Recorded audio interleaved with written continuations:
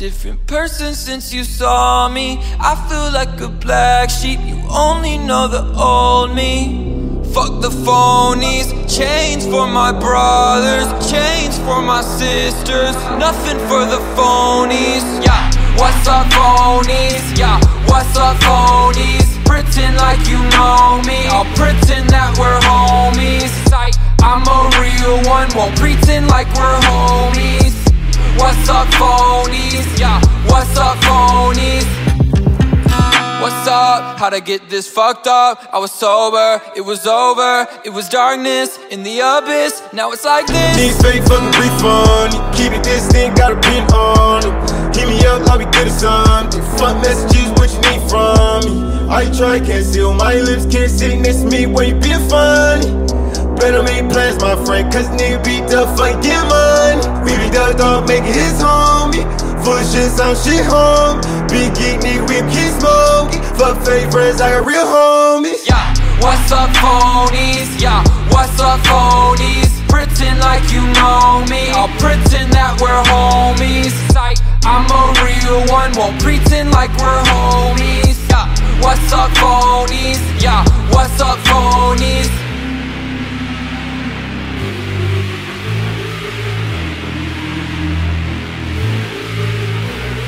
Yeah, what's up phonies? Yeah, what's up phonies? Pretend that you know me, I'll pretend that we're homies. Sight, I'm a real one, won't pretend that we're homies. We are back. Yeah, what's up phonies? Welcome everyone to the podcast So Wet You're Gonna Need a Mop.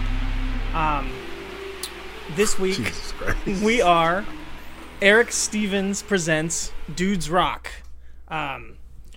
It's been a long week since our last podcast, as this is a weekly podcast, so it's that counts as 1 week since the last time we podcast. I agree. We did an episode, basically explaining it, and we took some time off, and it was good.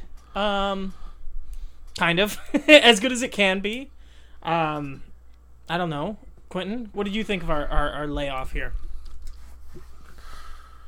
I mean, wrestling never really acknowledged any of these issues. Jordan Devlin still hasn't tweeted since June. Granted, he actually went the legal route with his accusation, so I can understand that, but people have completely disappeared off of Twitter.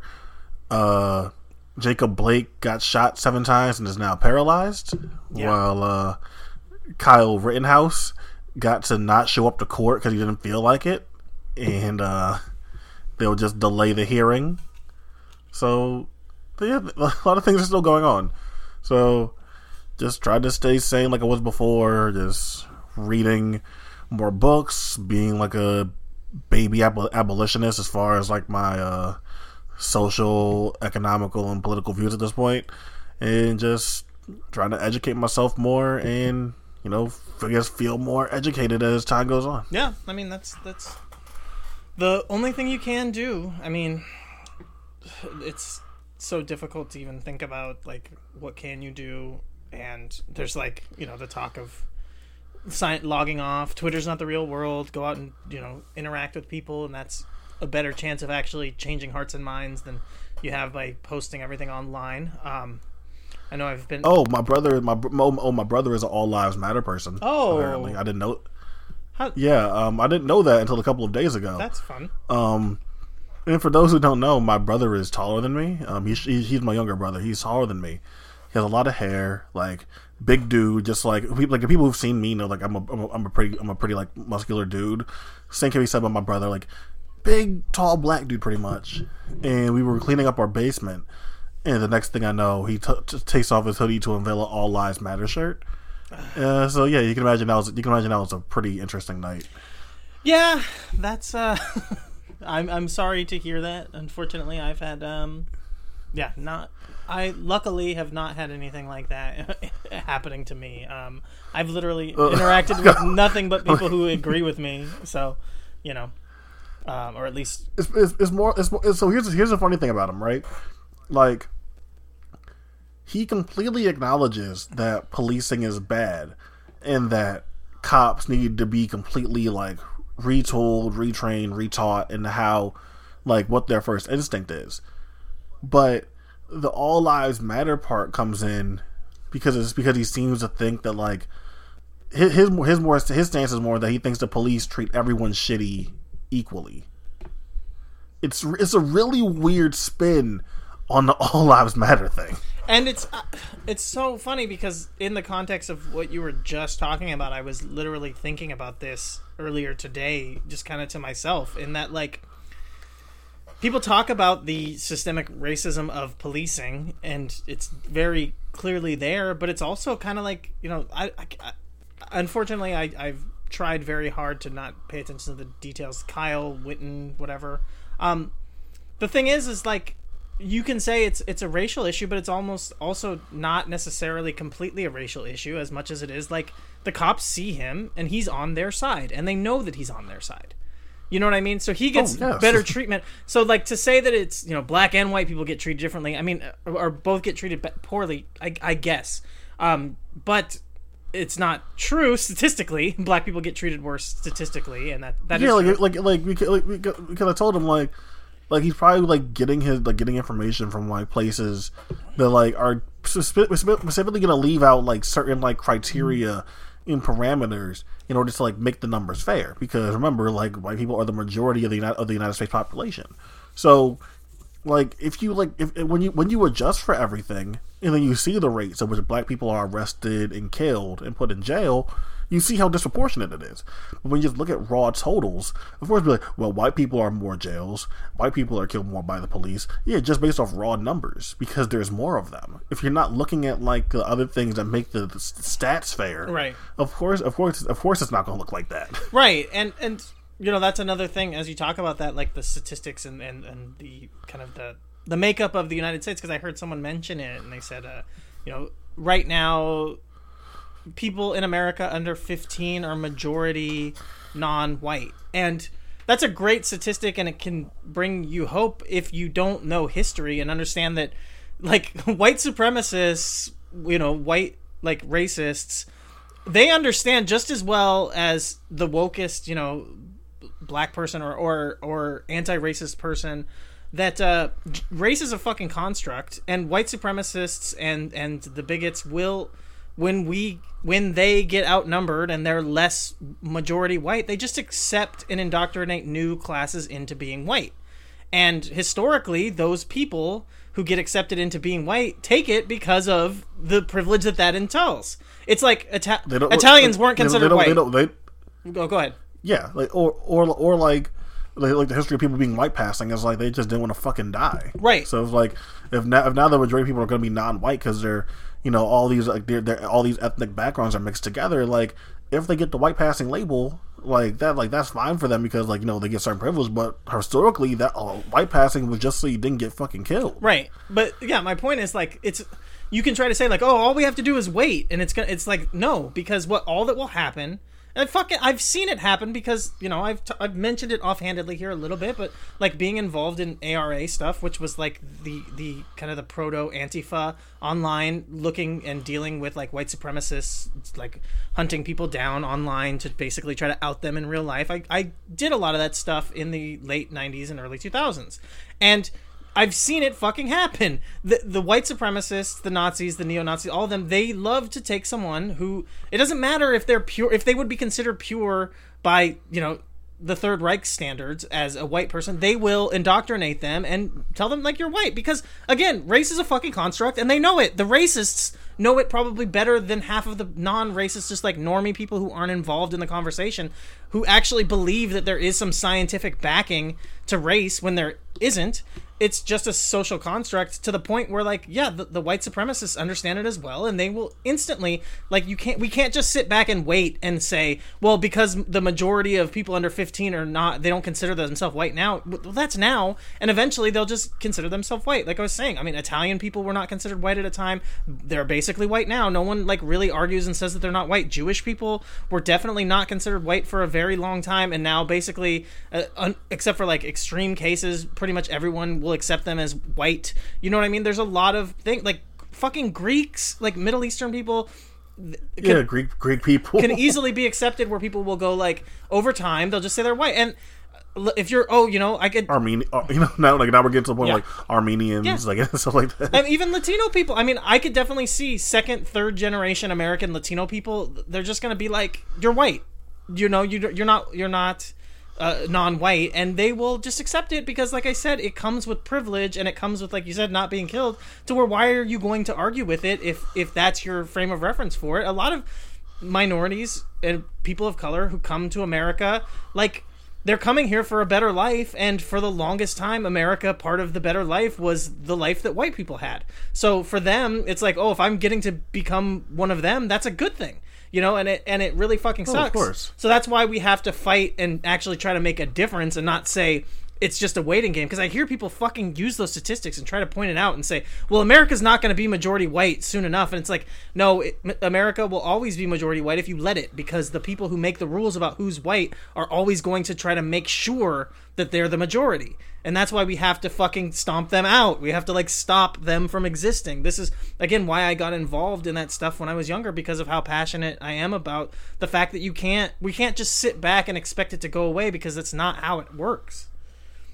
Yeah, you can't just like plug your fingers in your ears and just like close your eyes and be like, oh well, like 50 years later, like, oh, we have like more ethnically diverse, like ethnically mixed backgrounds walking around the earth now, walking around America now, and think that like racism and colorism and classism based off race and dividing people based off race isn't still going to be a thing. Like, racism will just adapt itself. Yeah, exactly. I mean, exactly. It's not going away on its own, folks. It's really not.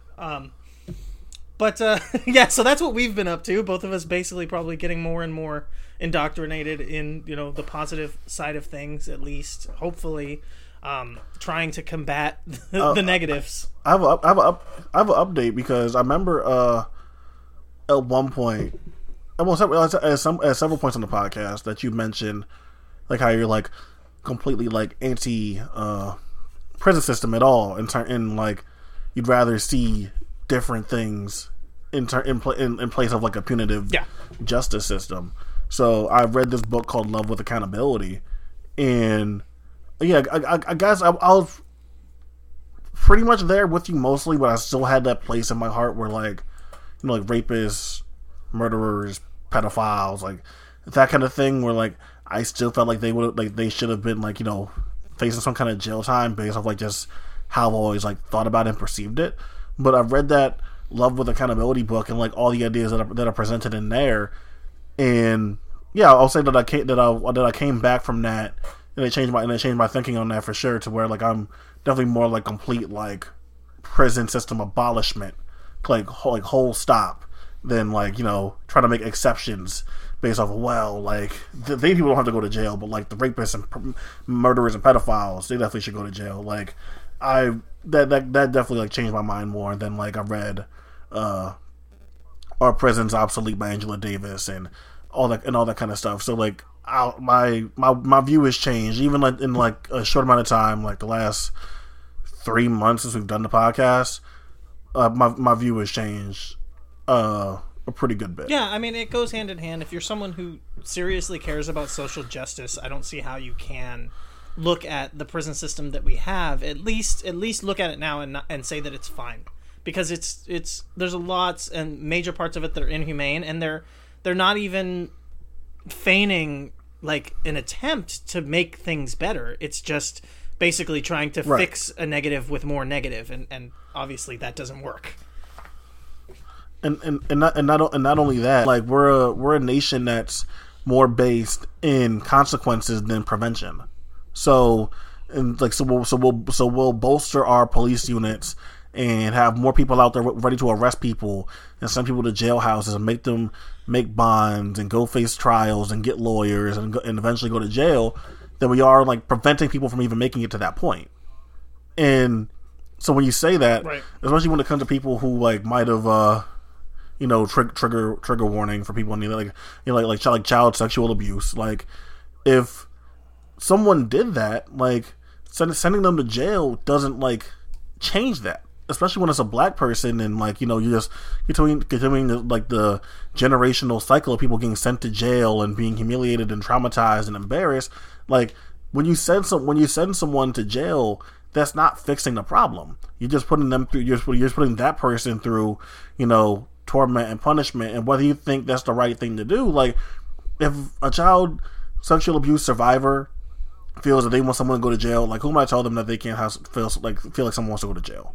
But overwhelmingly, the people like in that book who like in this majority essay from people who are actual survivors of sexual assault, they're all saying that like we don't like that doesn't change anything. That doesn't make us feel any better. What would make us feel any better is to know that like we create a society where we make sure that this type of thing isn't even okay, and we prevent this from even like being a thought. And then when it is a thought, we snuff it out, we explain why this is wrong, and we're able to like move on that way, rather than punishing somebody and continuing the cycle, and nothing ever gets solved. No one gets therapy. No one gets this counseling to figure out the problems and they're able to hash things out. It's just, oh, he's in jail, problem solved, and then no one gets any closure. Yeah, no, exactly. And it is like most vengeance and kind of punitive justice is usually for the bereaved. I mean, most of the time when you hear people who are begging for, justice to be served in that form, it's most of the time the person who's survived from someone who's been killed, more than the people who had the things happen to them. Because the victims, a lot of times victims of violent crimes don't turn around and their instant reaction to it is to have something negative happen to the person who perpetrated it on them, because like you said, it's not going to change anything. I mean, it's just, I have my personal experiences in my past, and I know that if anything, any of the things that have happened to me in the past, like nothing's gonna fucking change the fact that there's like major issues, or psychological things that like affect me day to day in the choices that I make that are based on stuff that happened. Nothing's going to change that by having the person who did it go to jail.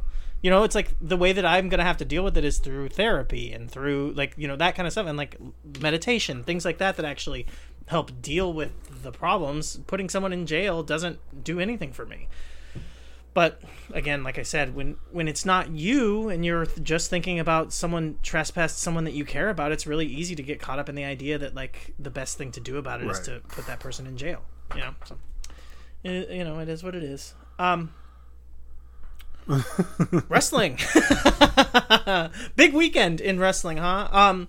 We talk about it a little bit. You say wrestling hasn't dealt with, especially the speak out movement. They haven't really done much about it. Black Lives Matter. I mean, I guess the closest positive that we can look at for wrestling when it comes to Black Lives Matter, and it's a company that me and you have both been critical of in the past for these issues, is GCW, and they have kind of a new talent initiative that is, a lot of people of color, specifically, 3 very talented black men who obviously aren't getting their spots because of tokenism or because of the Black Lives Matter stuff, because they deserve the treatment that they're getting so far, but are definitely being treated like big deals. And then that kind of happening in GCW extends to other promotions, including like Black Label Pro, who's been really tightly associated with GCW now. But we've got obviously AJ Gray, who was really the first one, former GCW champion at this point, starting to make a name for himself in GCW working death matches, which we'll talk about maybe one of them here tonight on a show that I checked out. And Calvin Tankman, who obviously me and you had, I think, reviewed a couple of his matches in the past, and we're both pretty high on him. And Lee Moriarty, another guy that we and you had talked about in the past and are high on. But definitely, it's a good thing to see them getting a shot in the biggest promotion, the biggest indie company, even if it is terrible and all their shows mostly suck. Seeing some guys who deserve what they're getting and may have not gotten it based on their booking patterns just a fucking few months ago. The fact that we looked at GCW cards and we're like, how many people of color are on these shows? And it was like almost impossible to find anybody. Like Homicide, maybe, so that's kind of cool, I guess. In some ways, it seems like Black Lives Matter movement has affected wrestling at least a little bit, a little bit more than Speaking Out has, I guess. I didn't even say that they did this kind of initiative. I'm not gonna lie, like I had been so checked out of professional wrestling, especially like when like basketball came back.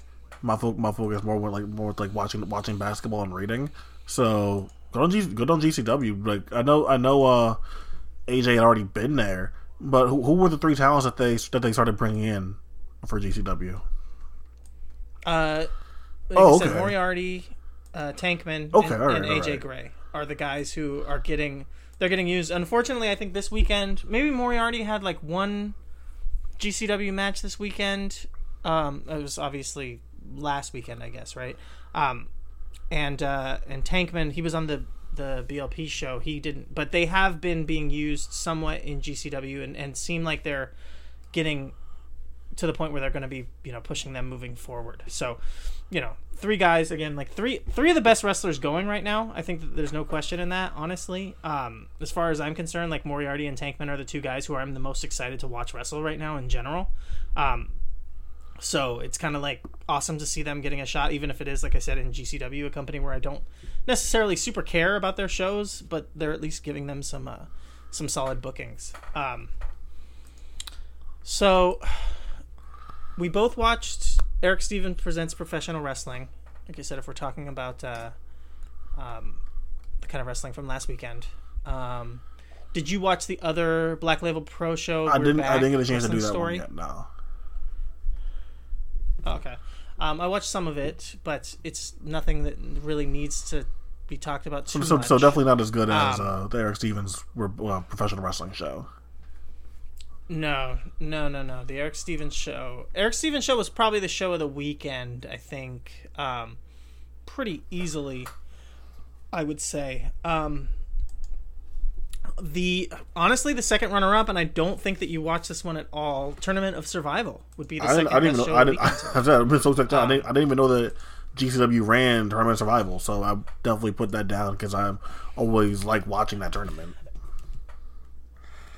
Yeah, it was kind of a matinee show, I think. I think that they honestly didn't even do it as like the main thing, which is crazy to think about because used to be that was kind of their bread and butter was their deathmatch tournaments, right?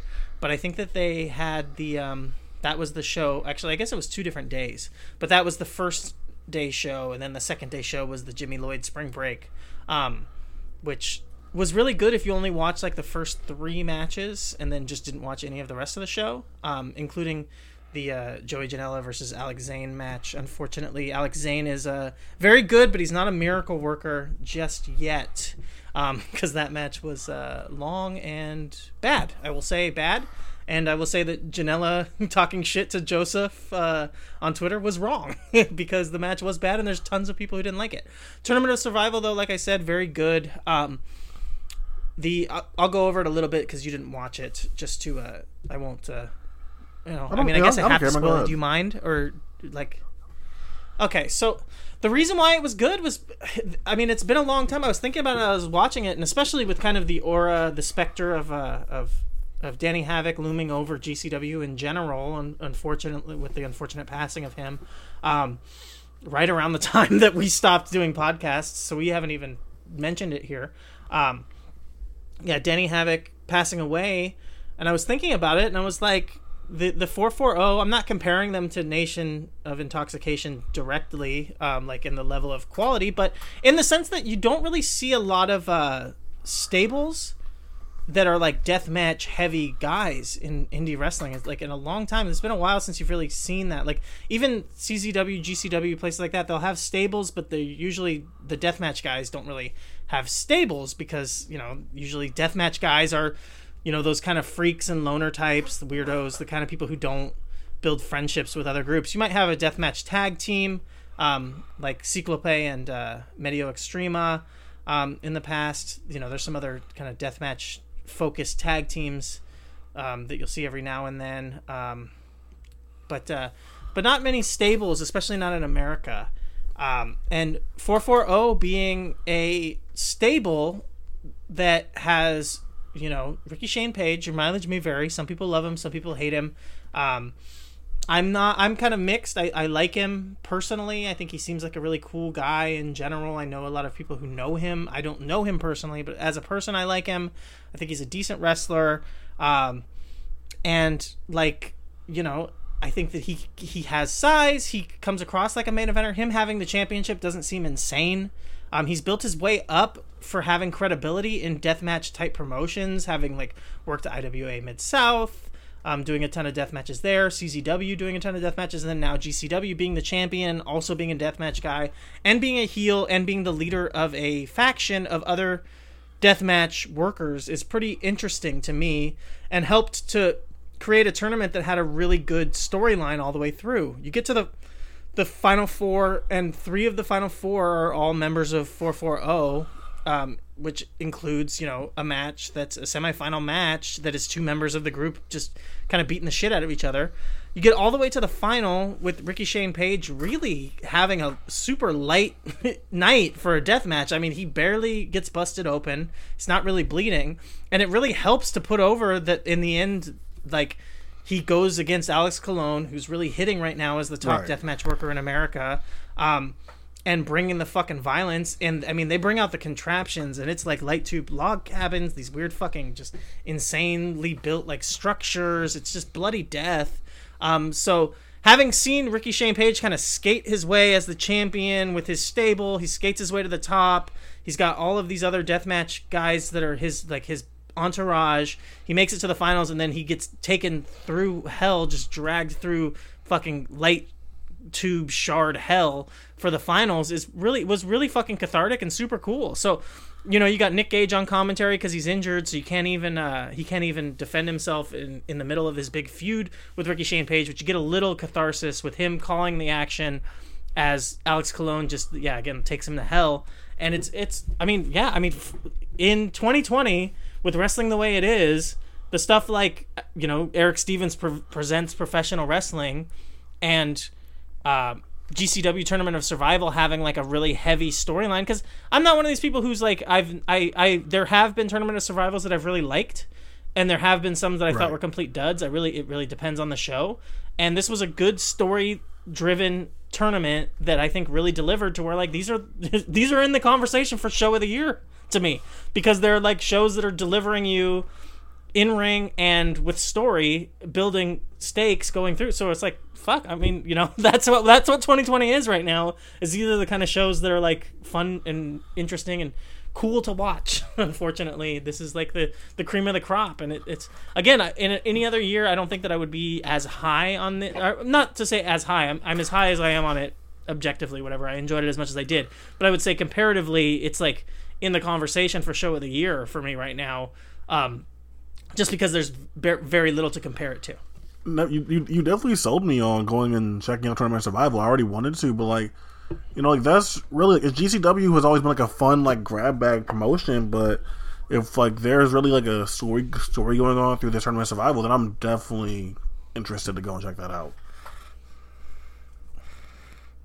Yeah, I mean, like I said, it's kind of a interesting and rare thing to see, because 440 is, again, like, heels who are deathmatch guys in a heavy deathmatch promotion in a stable is not something you see regularly. So, you know, it's kind of interesting to see, and it works really well for the story that they tell there. Otherwise, I mean, NXT, did you watch any of TakeOver? I well, whatever match Johnny Gargano was in, I can't remember who he faced, but I watched some of it, and then I turned that shit off. I was like, no, no, not doing this today. Yeah, I can't blame you. There's a ladder match on there that's fucking terrible. Is that the one Gargano was in? Yeah, Gargano was in the ladder match, and and the wall, the screen with the faces on it was driving me nuts the whole night. Can we talk about Killer Cross? Yeah, let's talk about Killer Cross, because we haven't talked about him at all, really. Let's. What do you have to say about Karrion Kross? Can we just talk about how he's maybe like the wrestler that like has marketed himself the way to the top more than any wrestler in history? Like, Like from his indie run where he was like what was it? Was he is he SoCal or North Cal or North Cal? Neither.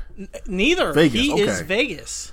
He's a Las Vegas guy, and I am from Southern California, and the kind of Southwest scene intermeshes here and there, but also a really good friend of mine lives in Vegas, so he would talk to me about Future Stars of Wrestling, and I would check out what I could see from there, and he was a Future Stars of Wrestling guy, so I saw Karrion Kross, like years and years ago. I've been seeing this fucker for so goddamn long, and it's really interesting because, like you said, I've always been okay with him. I think I like the intensity. I like what he brings. I've never said he's a great wrestler. Obviously, he's not. But I've always appreciated it. But I definitely thought, unfortunately, it's just never going to happen for this guy. Like, he's got something, but it's just going to always get overlooked because I don't, I just assume not. But the fact that he's doing it is really impressive, man. From his, because he wasn't some indie star. He got some big looks. I remember the biggest look he got pre Lucha Underground was a Thatcher match. Then works his way through Lucha Underground, turns that into this Impact run where he becomes this cult favorite guy, and it's all done through his promos, his look, the act between him and Scarlett, and then he carries that over into coming in and winning the NXT title within 4 or 5 months of him signing with the company.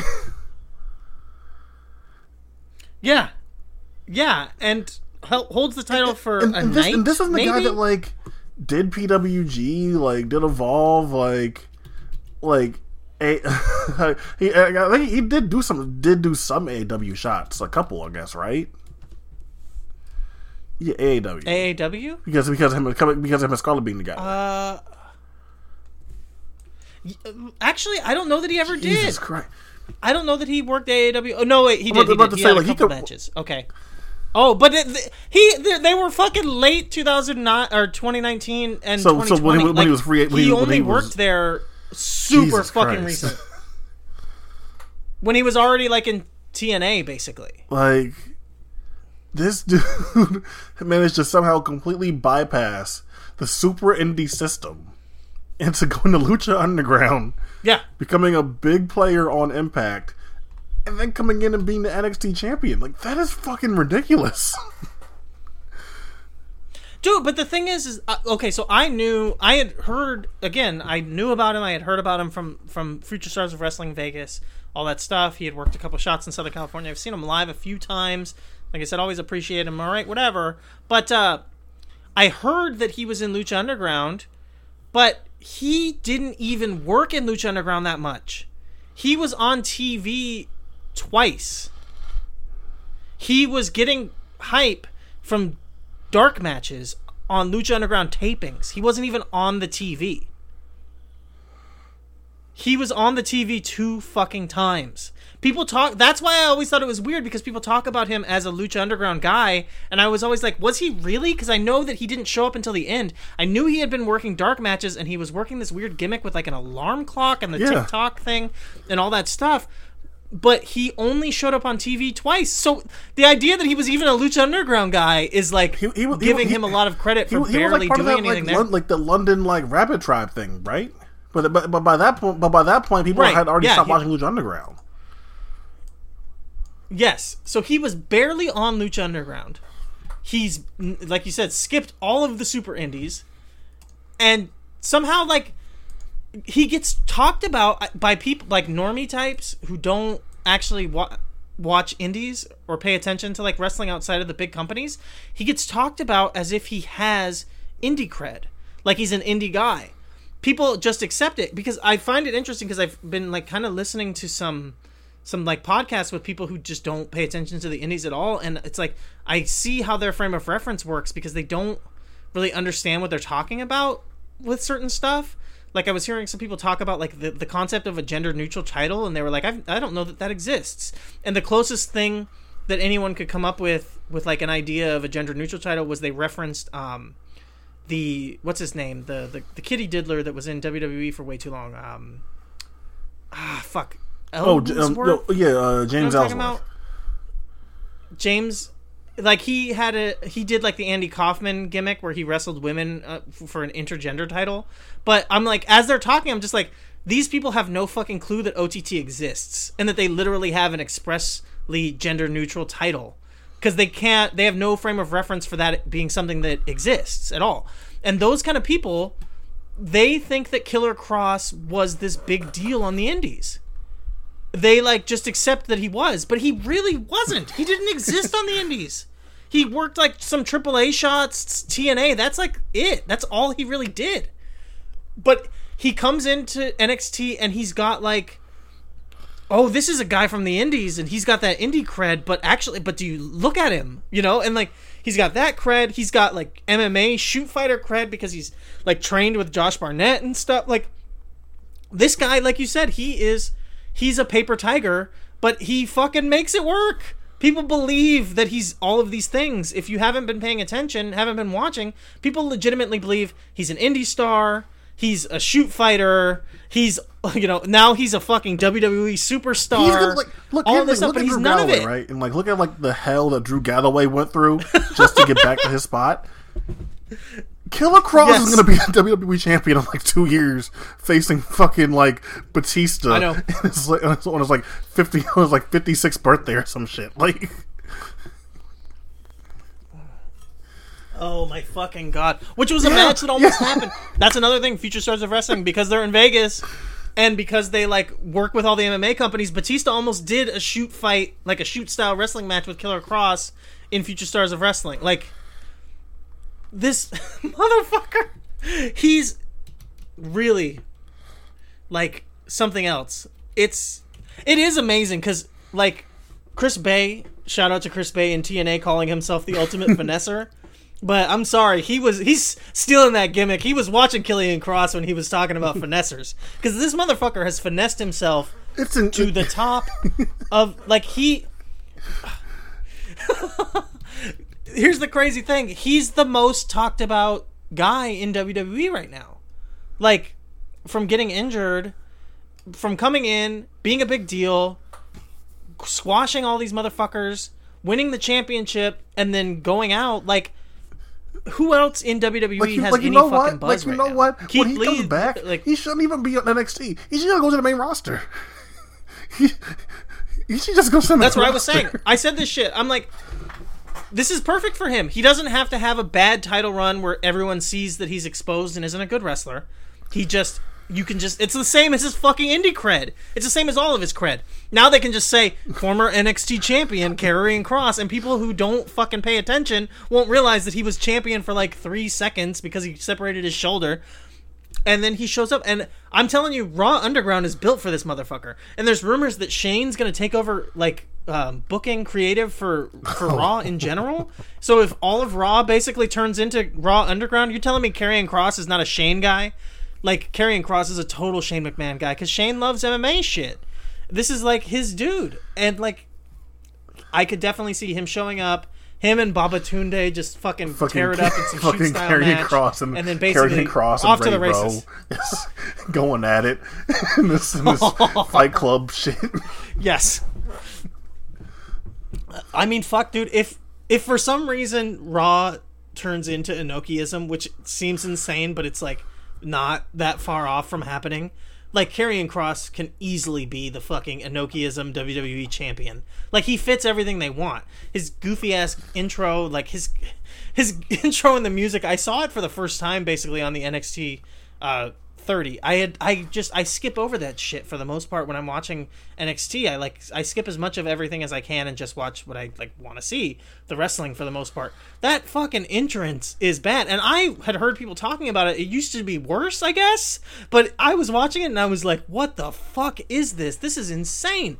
It's like so far off from professional wrestling. Like, it, to me, it does not, it's I know that this is fucking crazy to say for a lot of people who are like my age or even a little bit younger, but like, professional wrestling is supposed to theoretically be a sport. You know what I mean? Like, that's my frame of reference for appreciating professional wrestling, is that in some way it's a sport. Karrion Kross's entrance is not anything that would ever happen in the context of any sport ever. It's fucking insane. Like this. It's almost like what the fuck is going on? Funniest thing I could think of, just like maybe like even like inappropriate, but like even like close to like what Karrion Kross does. Like remember the fucking like teenage kid that like convinced everyone that he was like a complete adult like gynecologist.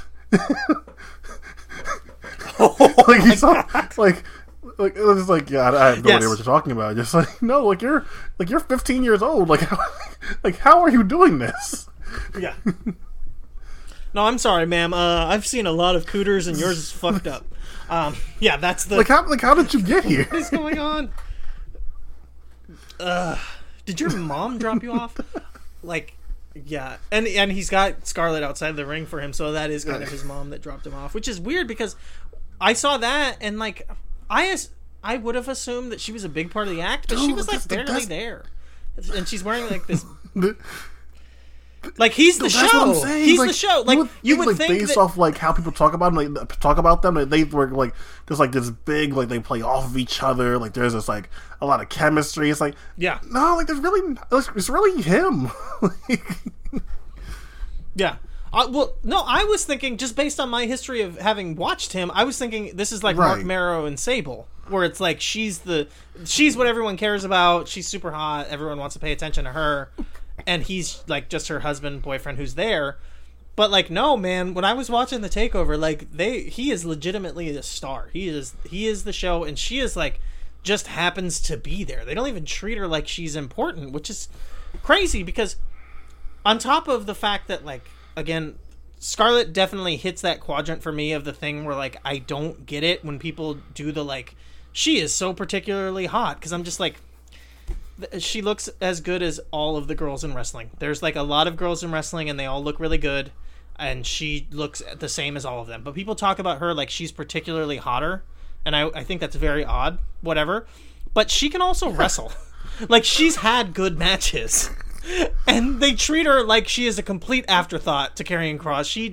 She is only there to basically get him over. I mean, she just like she's completely subservient to him. In this time and place, like even though their package deal, she didn't also like pretty much didn't even need to be here. Like, but the fact that there's like no crowds, like she didn't even need to be here.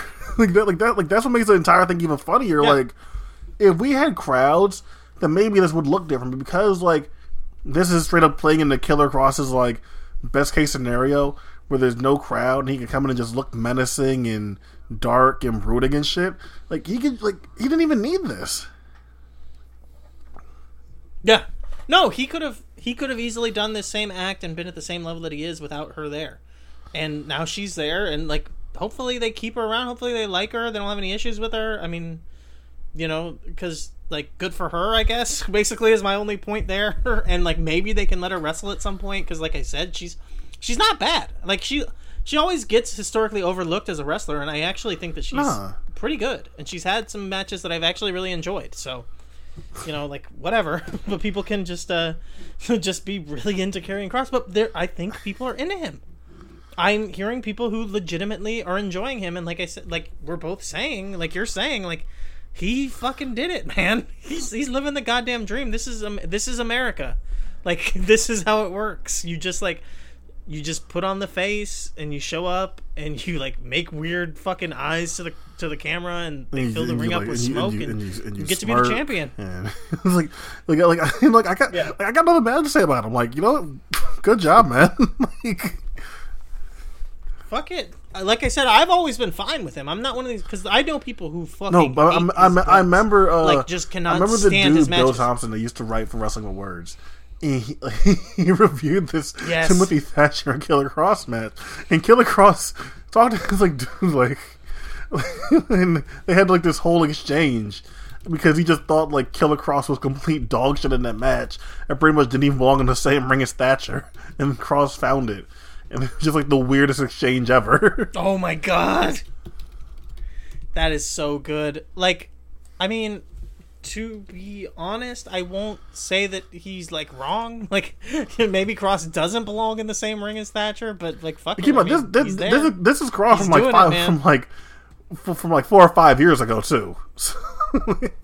Yeah, exactly. So he was even worse back then, guys. If you believe that, if you can.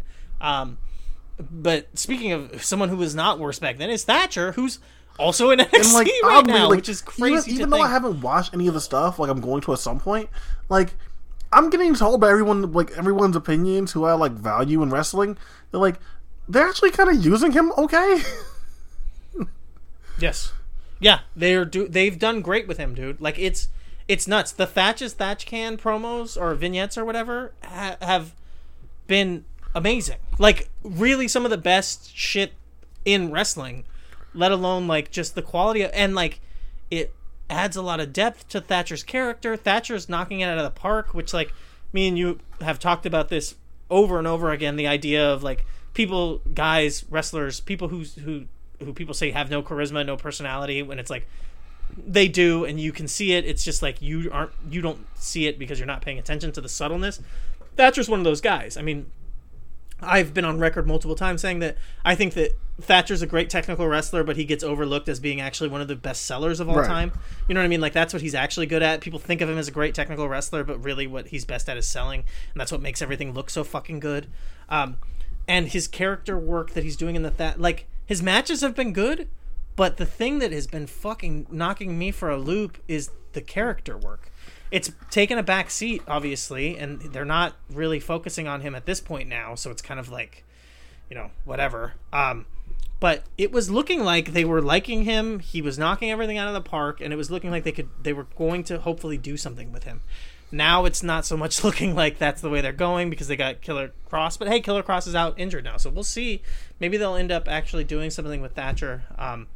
But yeah, it's fucking nuts that you've got basically the guy who's all sizzle no steak and the guy who's like completely fucking substance over style, and they're both in NXT at the same time. This is the point of when we talk about like NXT WWE roster bloat. Like, what company needs both of those guys?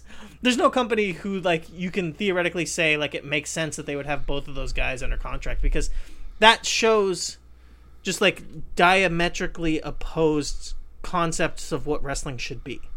And it doesn't make sense for one promotion to swing so wildly with the kind of like aspect of what they're presenting as professional wrestling. But WWE is so fucking bloated and so big that like they have room for two guys who are so completely different that it almost doesn't even make sense that they do the same sport. But yeah, Thatcher's been looking great, so hopefully moving forward that means something for him. I don't know. We'll see. And I've heard some other stuff as far as like WWE. I've heard some other stuff like Io Shirai. Like I think I've heard that she's had some good stuff. I think there's been some like Sasha Banks and Asuka stuff going on too. So like I'll get around to all of that. Like all that Seth Rollins and Dominic Mysterio. I'll leave all that alone. But like as far as like Io and Sasha and Asuka and whatever Thatcher's doing, like that'll pretty much take up like my entire like NXT viewing for the rest of the year probably. Yeah, and I don't pay attention to any main roster stuff at all, so I don't know what like Daniel Bryan's been doing, if anything at all. It's like, is he out injured or something, or is he out for COVID? I have no fucking clue, because to me it just feels like he doesn't exist because I haven't been paying attention. I think Roman Reigns is back.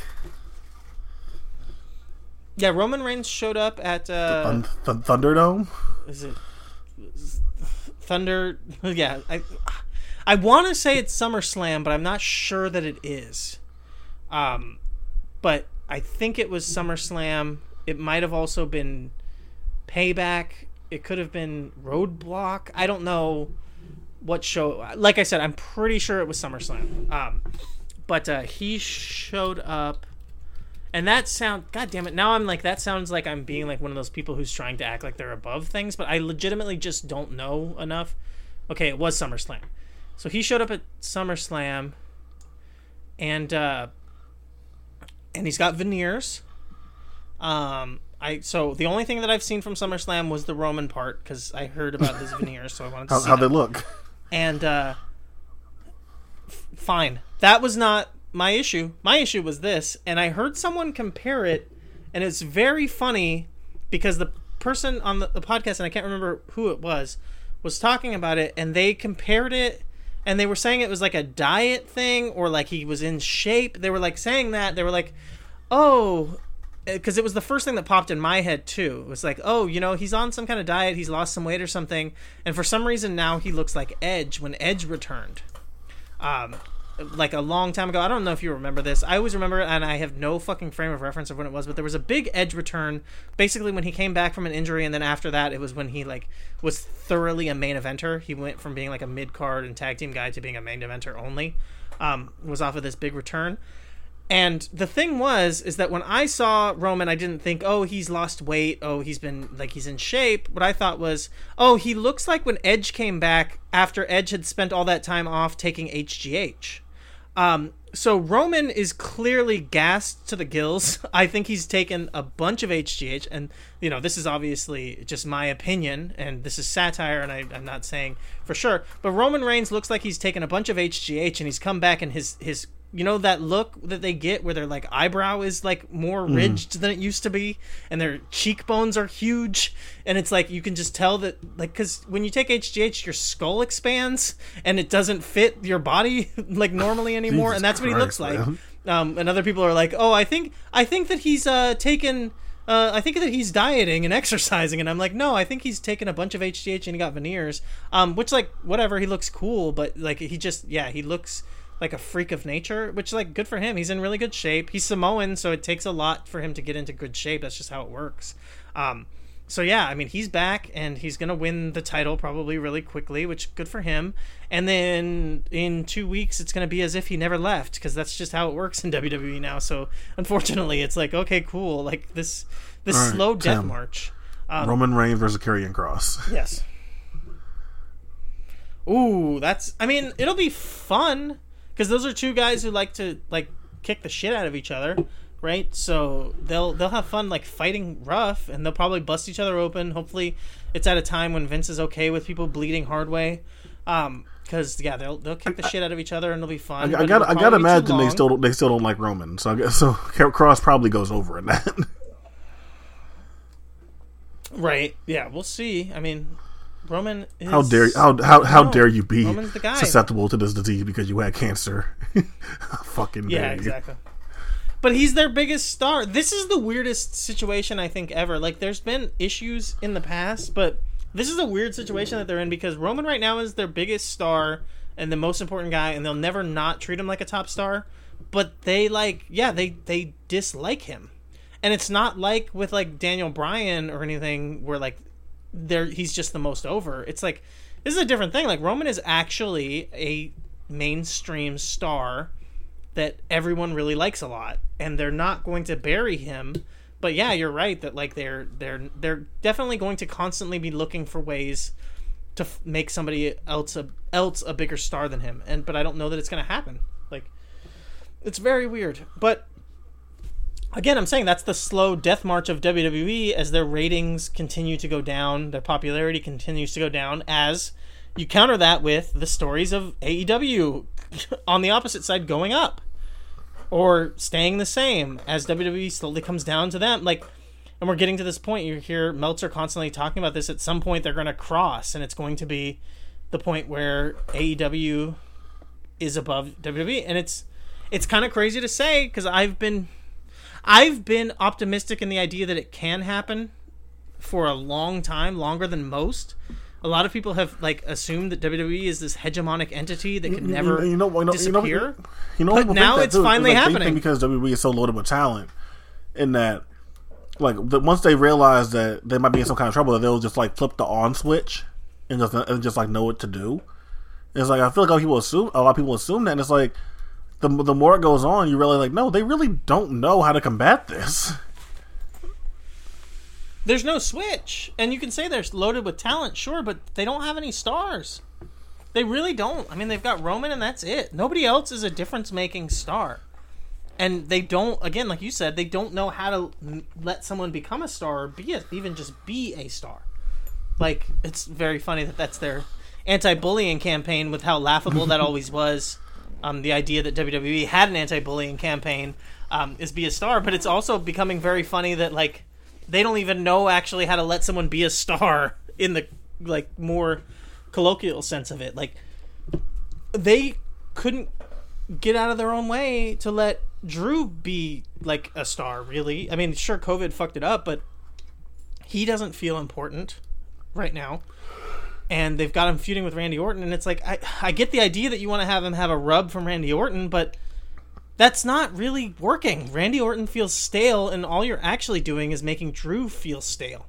And they don't even realize it. Like you said, they don't know how to flip any switch to change things, while you've got AEW that's like...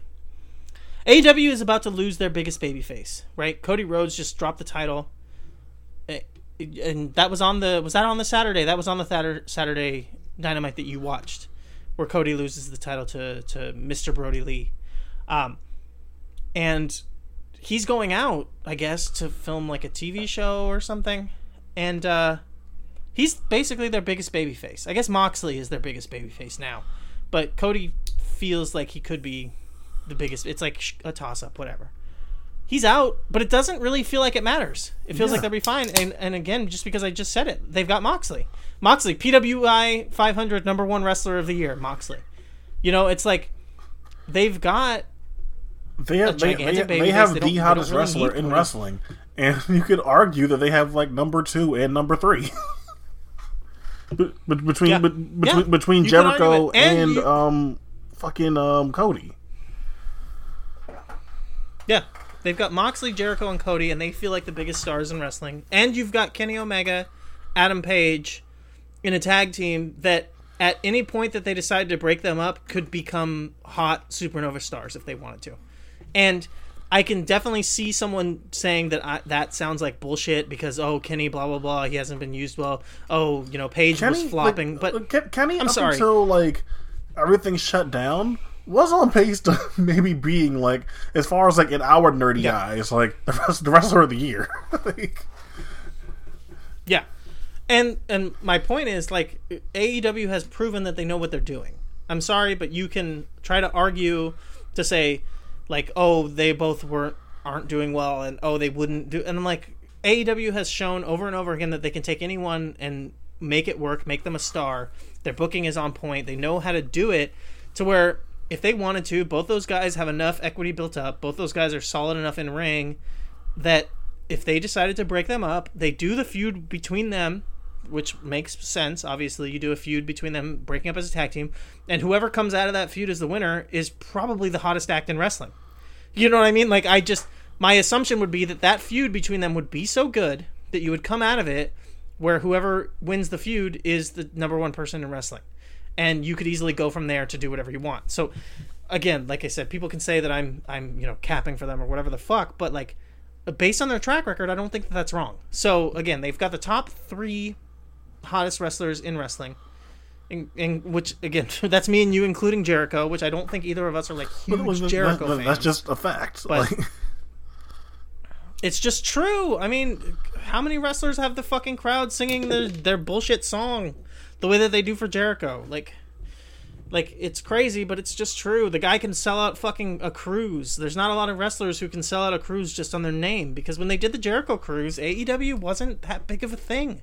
That cruise really sold out because of Jericho. You know, that's a big deal. Like, historically, the only kind of bands that do cruises are like big bands that can tour and sell out arenas. Oh, Jericho's in a big band that can sell out arenas. What the fuck? Like, Jericho is a big deal. I'm sorry, he really is. Like, again, me and you may not be the biggest fans of him, but he's a big deal. So, we got Jericho, Moxley. Moxley's the guy who, again, I think he's got star power. He's got the crossover for the nerdy wrestlers, the hardcore wrestlers. I've talked this to death. And then you got Cody. Cody's going out now, and who knows what happens with this TV show? Because if this TV show is a big deal, Cody could become an even bigger star, which is crazy to think about. Because if Cody became like a crossover celebrity, then it's fucking over. WWE should just pack it up, you know. And that's not out of the question, because this show, right, is with Stephen Amell, who's like in that Green Arrow show, and Green Arrow is a popular show. That's a very popular show. Like, even if like you want to say this in a relative bubble, because it's like it's the comic book world, like that's still a very big audience. Yeah. So if you get the crossover of the comic book fans getting more into AEW and they're watching for Cody, like, you know, that could be it, man. That could be AEW actually turning the lights off on WWE, and I would not be shocked, especially because the idea would be WWE would try to sign away stars from AEW, right? That would be their only there's real no chance there's to, no incentive to leave AEW right now, as far as like we know. And the top stars that you would want to try to grab are executive vice presidents of the company, so they're not going to just leave.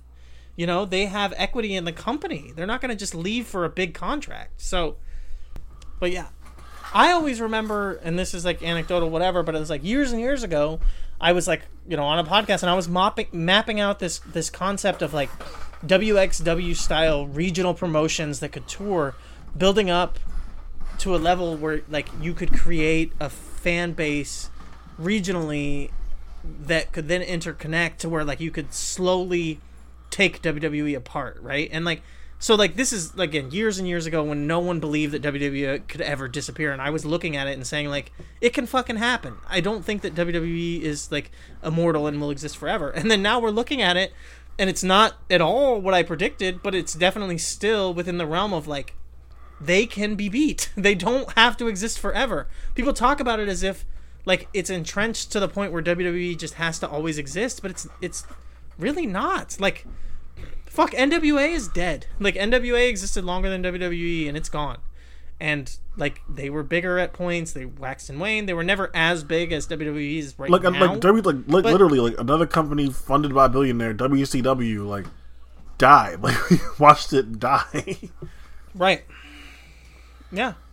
It's not crazy. And especially now, they're overextended. They've got their hands in other companies' pockets way too deep.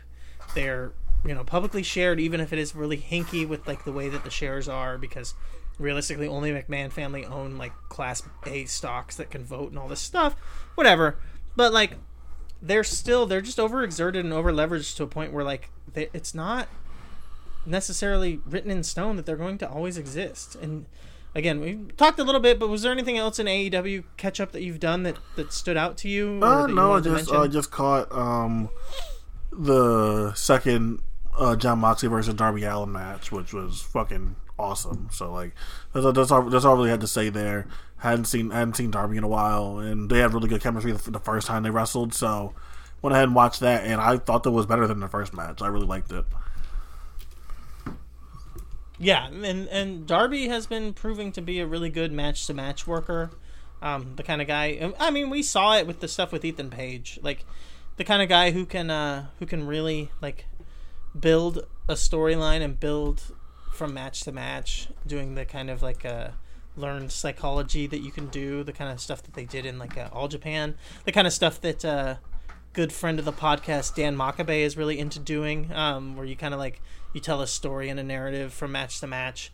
Darby really shows the ability to do that, and it's like it's that thing where he comes across, if you're just looking on the surface, as like a spot monkey guy, as a guy who just does crazy stuff, but when you look at the psychology of it, like he's really in there, he's really thinking, and he's really building deep. AEW also have been doing the women's tag team Cup tournament. It's been airing, I think, on like YouTube.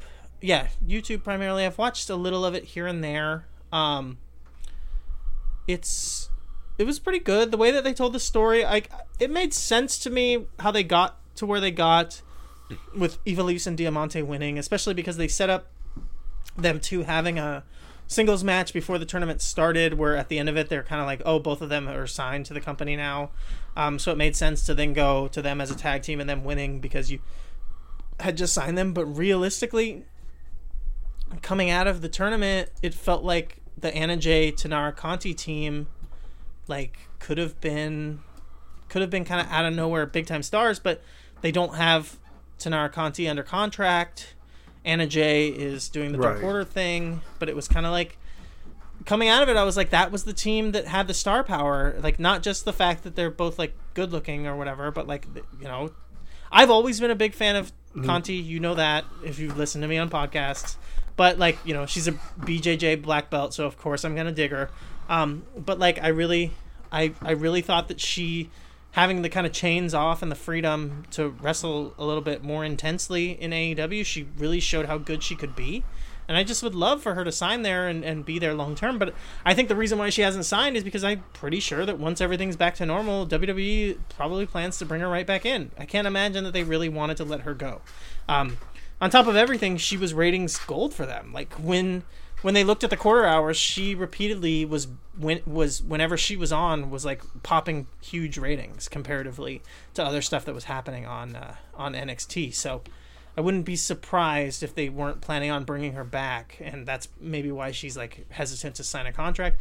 Either way, the tournament itself was really good. The Nightmare Sisters being in the finals was fine. Allie's pretty good. Brandy Rhodes is serviceable. Diamante and Ivelisse are a good tag team, so that's been fun to watch. In the women's division, also Shida being the women's champion has been going really well.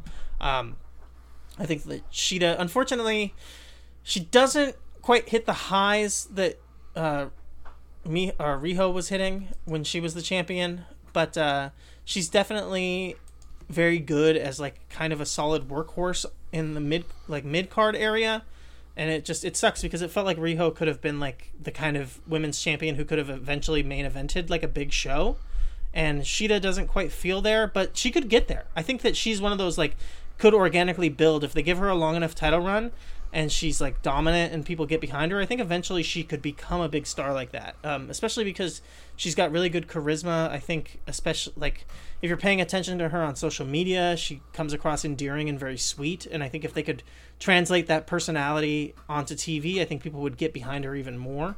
They just really haven't done anything like that yet.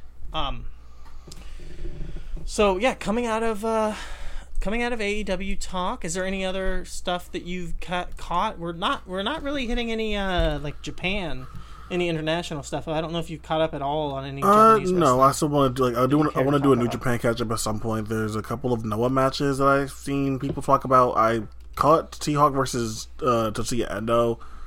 Like, it's a match that in theory I really would have liked a lot, but didn't really do much for me. There were some cool reversals, and I guess T-Hawk was cool in control, but yeah, I guess I would have wanted more out of that match, but it was fine.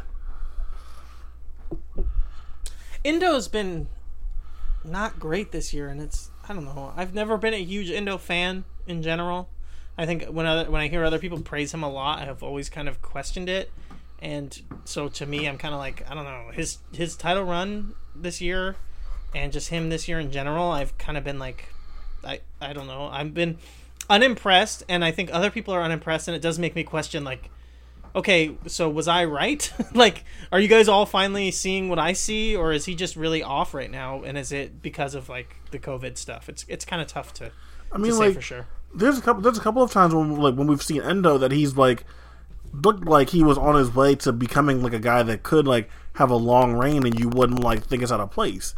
Like the match with Sakaguchi, was it the Keisuke Ishii match? Those defenses and other things like that. Like, he's shown that he can be a guy in those top spots. The big Takashita matches have always delivered. He's delivered in the King of DDT finals. He's a good wrestler, but it just feels like, especially COVID, like, I think we're talking up to there, like, kind of like threw his momentum off. Yeah. Yeah, well, that's the thing, is that I do think that for me, as someone who has always watched wrestling with the sound off, I'm a freak like that for a very long time. I think that for me, that's probably why when I used to watch him, I didn't enjoy him as much as other people. And then now that other people are seeing him in that same context, because basically COVID wrestling is like watching wrestling with the sound off, because there's no crowd, there's nothing to really like there's none of the auditory stuff that's like helping the in-ring. You're just watching with the physicality and what's happening in ring. And I think that Endo is a bit of a crowd guy, and unfortunately with no crowd, he's just not really bringing it to the same level that he was before. Takashita is a different story. I mean, I've gone off enough times in the past about how great I think Takashita is. So to me, like, all of those great matches that they had together never really amounted to me taking Endo super seriously, other than the fact that like maybe he's one of Takeshida's best opponents, so that is giving him some credit to say that like Takeshita is very good with everyone, but Endo is like holds up his end of the bargain in the matches. But also like sometimes there's just people who like they work to a certain level and it's only with certain people, and you know, whatever. I think Endo is good. Did you see the Kenny Omega promo against Endo? I have not, but are you into that? Are you excited to see that? I will watch a Kenny versus Endo match. I think that it'll be good. I like, you know, obviously I like Kenny a lot. I think that they can match up with each other pretty well. I don't know if it's happening. I really don't know if they're building to anything real or not, because this is they've like been Kenny advertising Omega. Kenny coming to DDT for a while now. So like I felt like he came into the tag match with Riho. He had that weird interaction. I think that was when Harashima was still champ. With Harash, like. Oh yeah, he's gonna come back and work a KOD title match. Like they wouldn't be doing this just for bullshit. You would hope, but I mean, my comparison was gonna be like Kenny. Obviously, historically, has always been very smart, and he works at all times. Even when he's doing shoot interviews, he's usually actually working. But like, he also has been doing this New Day bullshit for years, and it's like that. I don't feel like that's ever gonna build to anything. I don't think they're ever gonna do the Elite versus the New Day. Like, I just don't think it's going to happen. And he's more than willing to continuously build to that online. So I don't know. I don't think this is the same thing though, because it doesn't feel the same. That whole stuff with the New Day feels a lot more like they're having fun, and this feels a lot more serious. The Kenny promo is interesting because John from Wrestling Omakase was like really down on it and making fun of it as if like it was one of the worst promos of all time, and comparing it to another famously bad Kenny Omega promo or whatever. And I was like, I liked it. I mean, I like Kenny. I think that Kenny has a good promo style. I enjoy Kenny's promo style. I enjoy Kenny Omega in general. Kenny's promo style has always been like really divisive. Yeah, for sure. But yeah, I thought it was fun. He was in a weight room and he was being a bit off the cuff, but he feels authentic. As weird as Kenny Omega is, and I think it can be off-putting for people, and I think it makes him feel like he's putting on a character. To me, it feels like that's just the real guy. Like he's just kind of a weirdo, you know? Like, and that's fine. I like weirdos. Like, if I didn't like weirdos, I wouldn't be doing a podcast with you. But yeah, coming out of that, the only other thing before we talk about Black Label Pro, and we've already been going for a while, and I did message you to check this out, but I don't know if you did, just because it's a really weird place to watch it. But 365 Wrestling is back, and they're running shows, and I don't know that they've put everything from their most recent show out. But Eddie Osborne has been doing like just some Twitch streams where he's been showing basically raw footage from 365 and PWA history. But one match in particular that he posted on the Twitch stream recently was the big return to wrestling in general, for Judas Icarus taking on Eddie Osborne, the promoter. And we've talked about Judas Icarus here in the past, the Rat Boy and his insane fucking energy. But this was Judas Icarus turned up to 11 or 12. Like, this was something else, and I don't know if you got a chance to check it out. I completely forgot about this. Maybe send me the link after we do this, because I completely forgot that this even happened. Yeah, but I remember you talking about it in the chat. That is probably maybe the best Icky match or Icky performance you've seen. I mean, best Icky performance.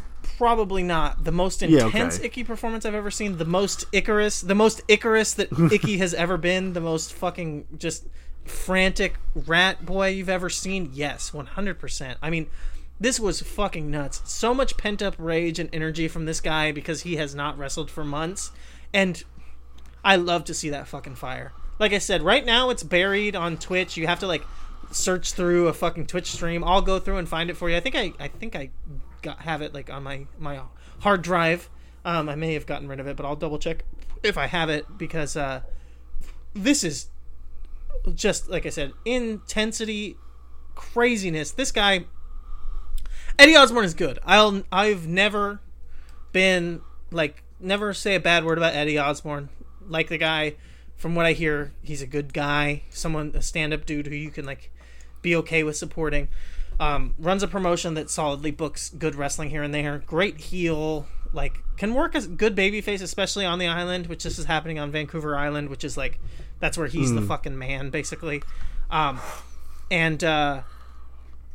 He is basically only there to serve as like a fucking punching bag. He's a crash test dummy for Icarus to just lose his fucking mind. It is wild to watch. He is unhinged. Like, everything is so fast and so frantic and looks dangerous but crisp. And it's like, I mean, that's realistically like what is really fun about watching Judas Icarus, I think, in general. You know, but this is like so turned up. I mean, this shit looks wild.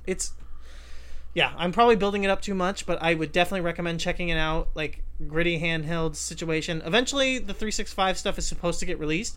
I've been enjoying the Twitch streams. It's been a lot of classic PWA stuff mixed in there, but they're doing a cool thing where they have like an old-timey referee talk about wrestling rules in between stuff, which I think is really fun.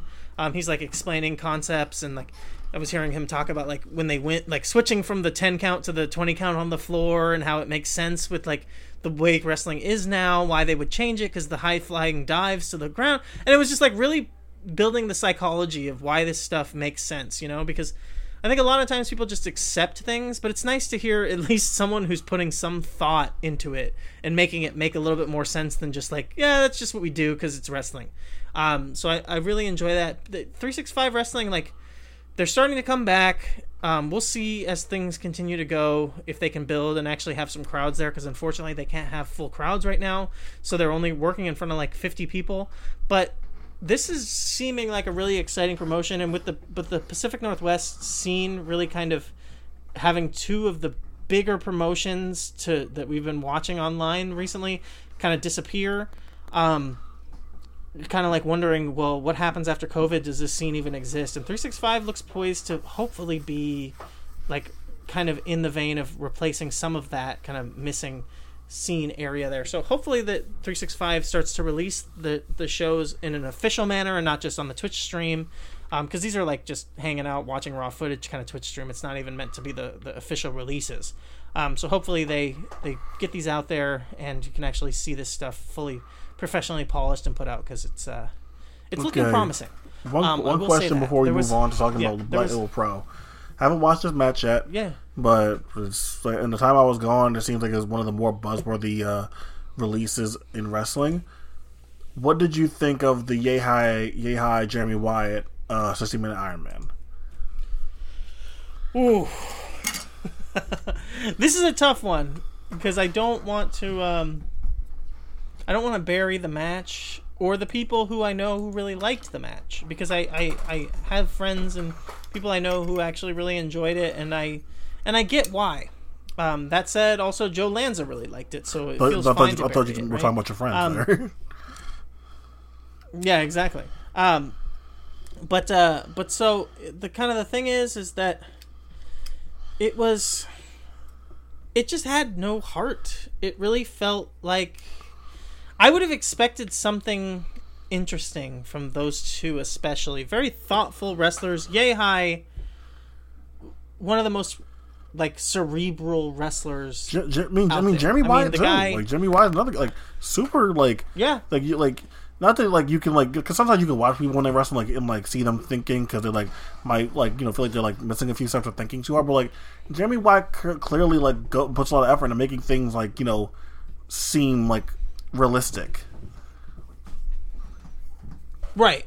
Well, and not just real. Like this is the thing. Unfortunately, with the gimmick, it's not even just about making it realistic, but it's like playing with the gimmick and making it make sense. Why have this 60-minute Iron Man match if you're not going to make something of it? And that's, to me, that feels like such a waste to not use it to the extent that you could have. And there was stuff in here where I felt like they set the table to where you could have done some really interesting things to play with the fact that you're doing an Iron Man match, and they just never did.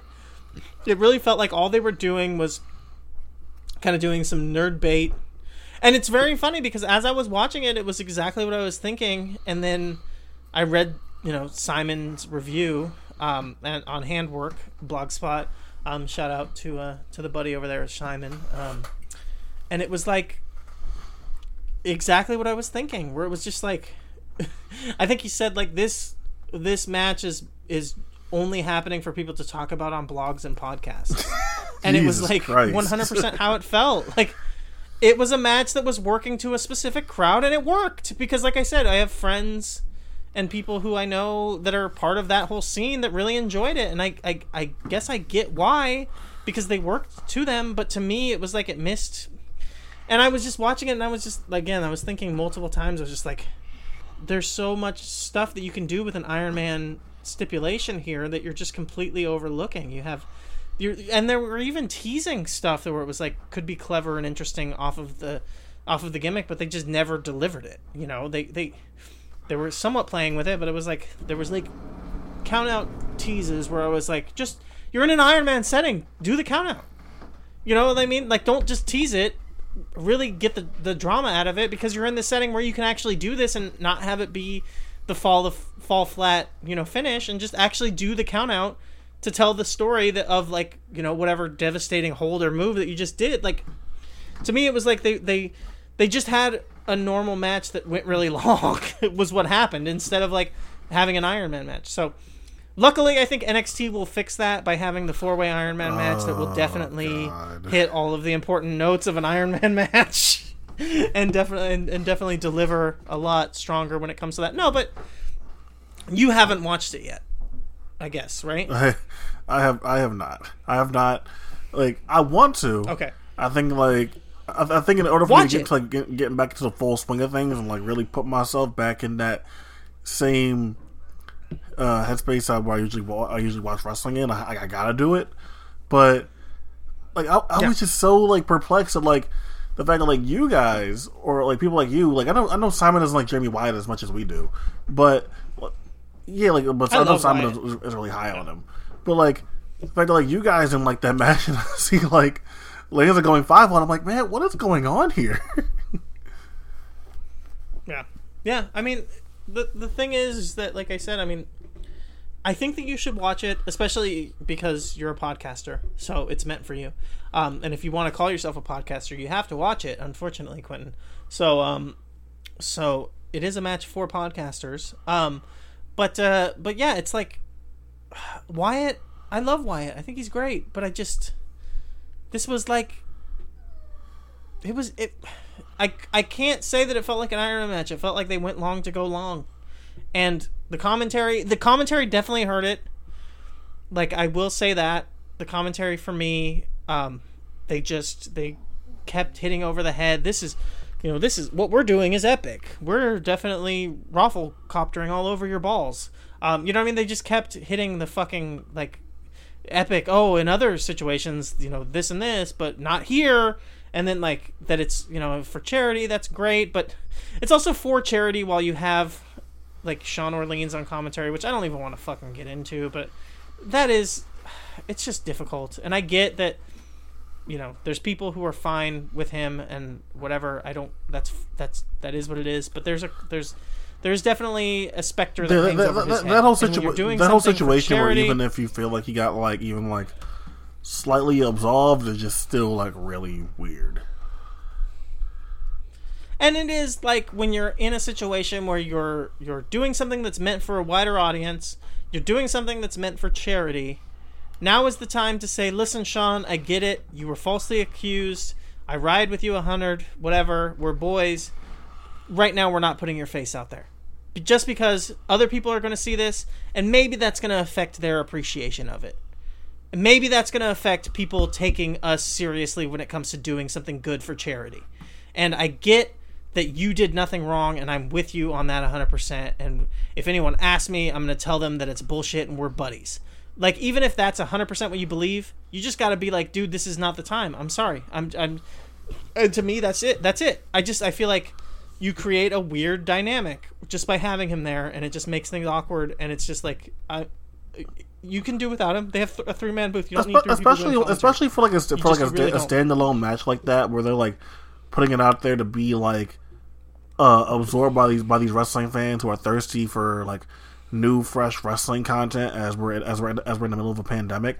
Like, maybe like going no commentary would have been the like more like what would have been a more interesting way to go there. Like, ooh, I don't know. I don't know about this one. This match with no commentary would have been it's an hour long match. Just a suggestion, because I feel like both Wyatt and Yehai are guys where like I feel like their work can speak for itself. Like Wyatt exudes enough personality from like his robe, his smug look, and everything that like you don't need to hear like commentary talk about how much of a dick he is to know that he's a bad guy. And you don't need to like know that much about Fred Yehai after the first couple of minutes to see that he's like a scrappy, tenacious, like resourceful guy either. Like, I feel like just with those two in particular, you don't need that much background info or people trying to like prop up the match. But I hear what you're saying though. Yeah, no, I get where you're coming from on that when it comes to like in theory. If you just told me about the match in theory, I would agree with you. Having watched it, I couldn't imagine getting through that match with no commentary, honestly. Just because it was like, it was long and plotting, and you really needed, because I don't even want to get super into reviewing it, but because they didn't like tell a super cohesive story, again, because of like following the gimmick to make it like produce like a narrative, you needed the commentary there to like help keep it together and make sense, which again on paper sounds ludicrous because you've got two guys who should easily be able to tell this story without any problem. Randomly, you know what popped in my head because I was thinking about it and I was like,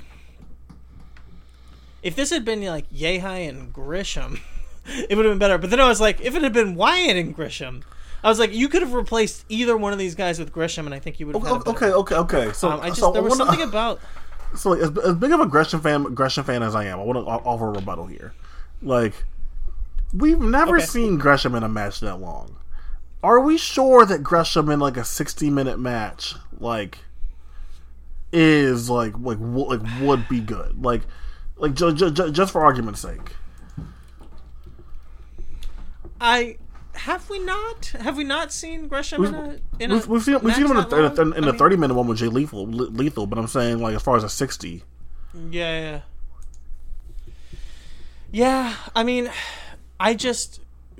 to me, Grisham, I think Grisham to me has proven better about working to gimmicks and being willing to like play. Because to me, like part of the thing was like Wyatt should have been he was the heel champion and he should have been the kind of asshole who's like taking count out victories and doing stuff like that. And Grisham has done stuff like that in the past.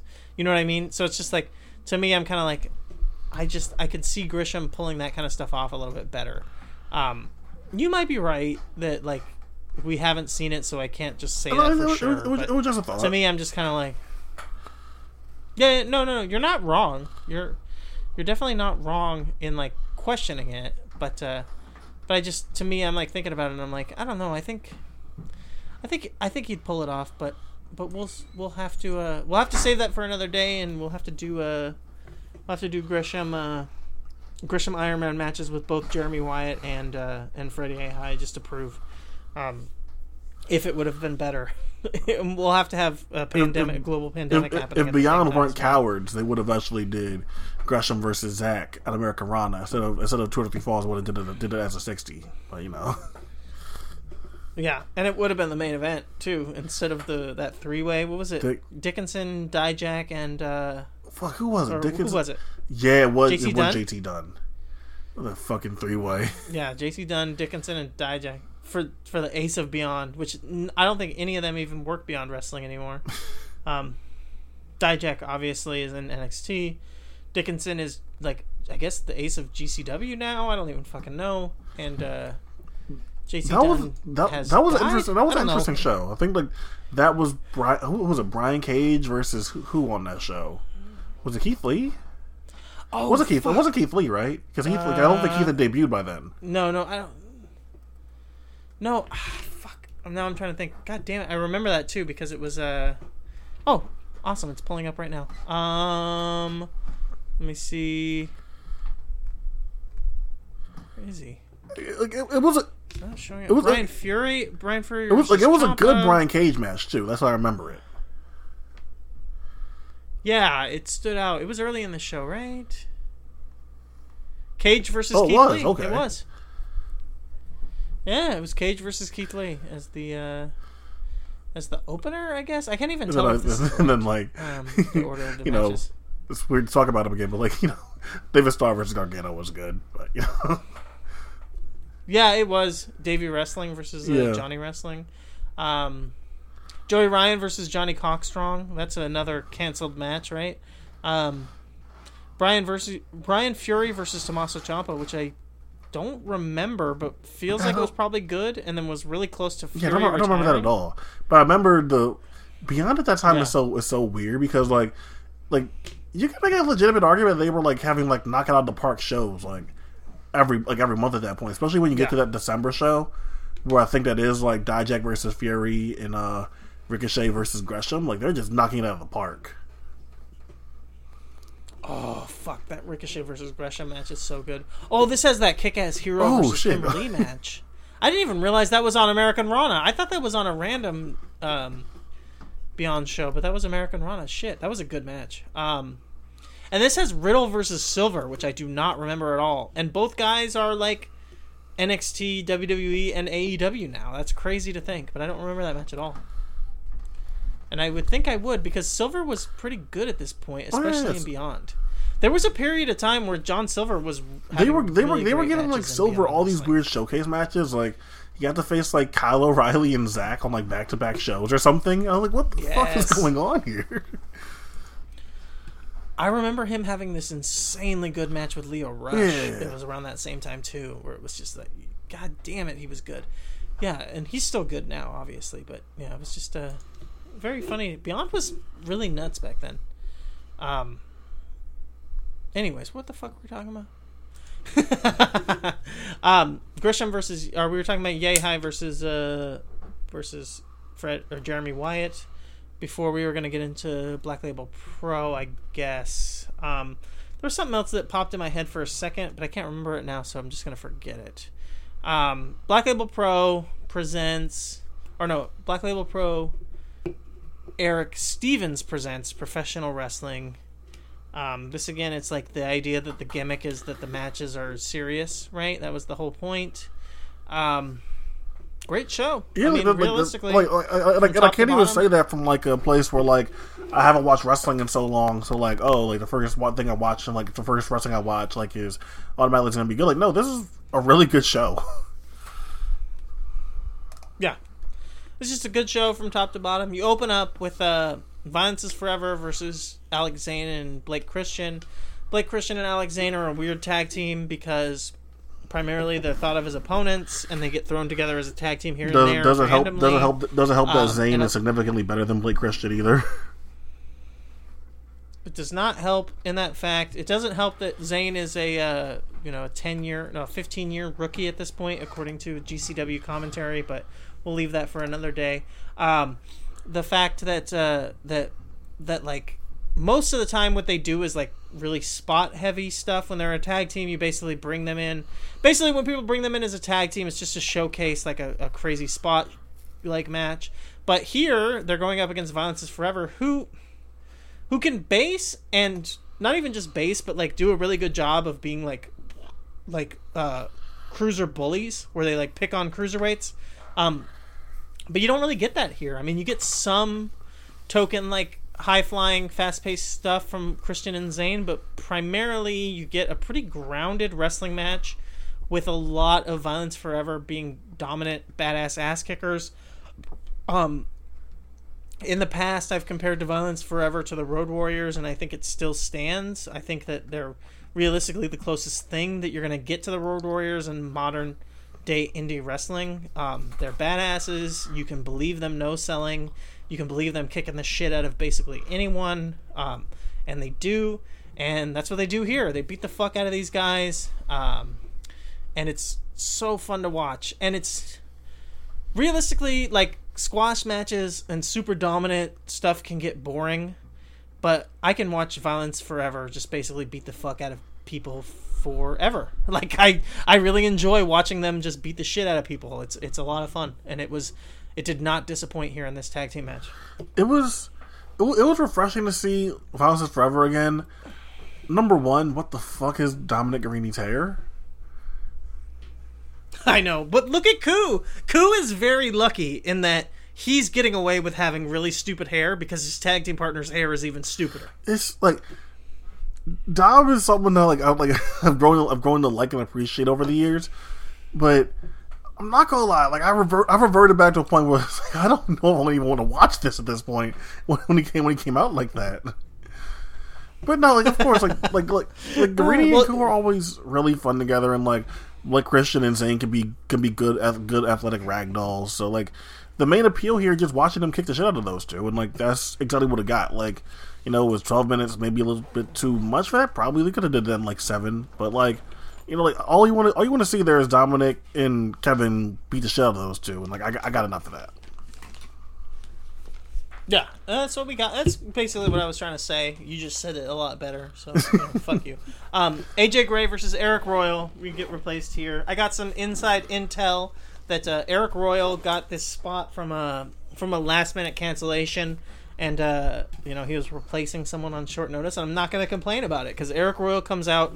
Eric Royal is in full on fucking, you know, kente cloth with the big pineapple fucking braids. I love Eric Royal. As someone who's been watching Eric Royal since he was the big chubby guy in the singlet, I just love the way that his fucking look has developed over the time. Like, he is like black excellence when he comes out, but he's like, so I don't know, he feels timeless. Eric Royal feels like a wrestler. You could be watching footage from like 60s, 70s. You could be watching wrestling WWE or whatever from like the 80s. Like Eric Royal could be basically one of the rare guys that fit like every time period you can think of. And it's like so great. And then like on the other hand, like we have AJ Gray, and like AJ Gray would have been like perfect ECW shit. Like, but it's like it was so funny to me, like like Eric Royal coming out to his loud ass Schoolboy Q song.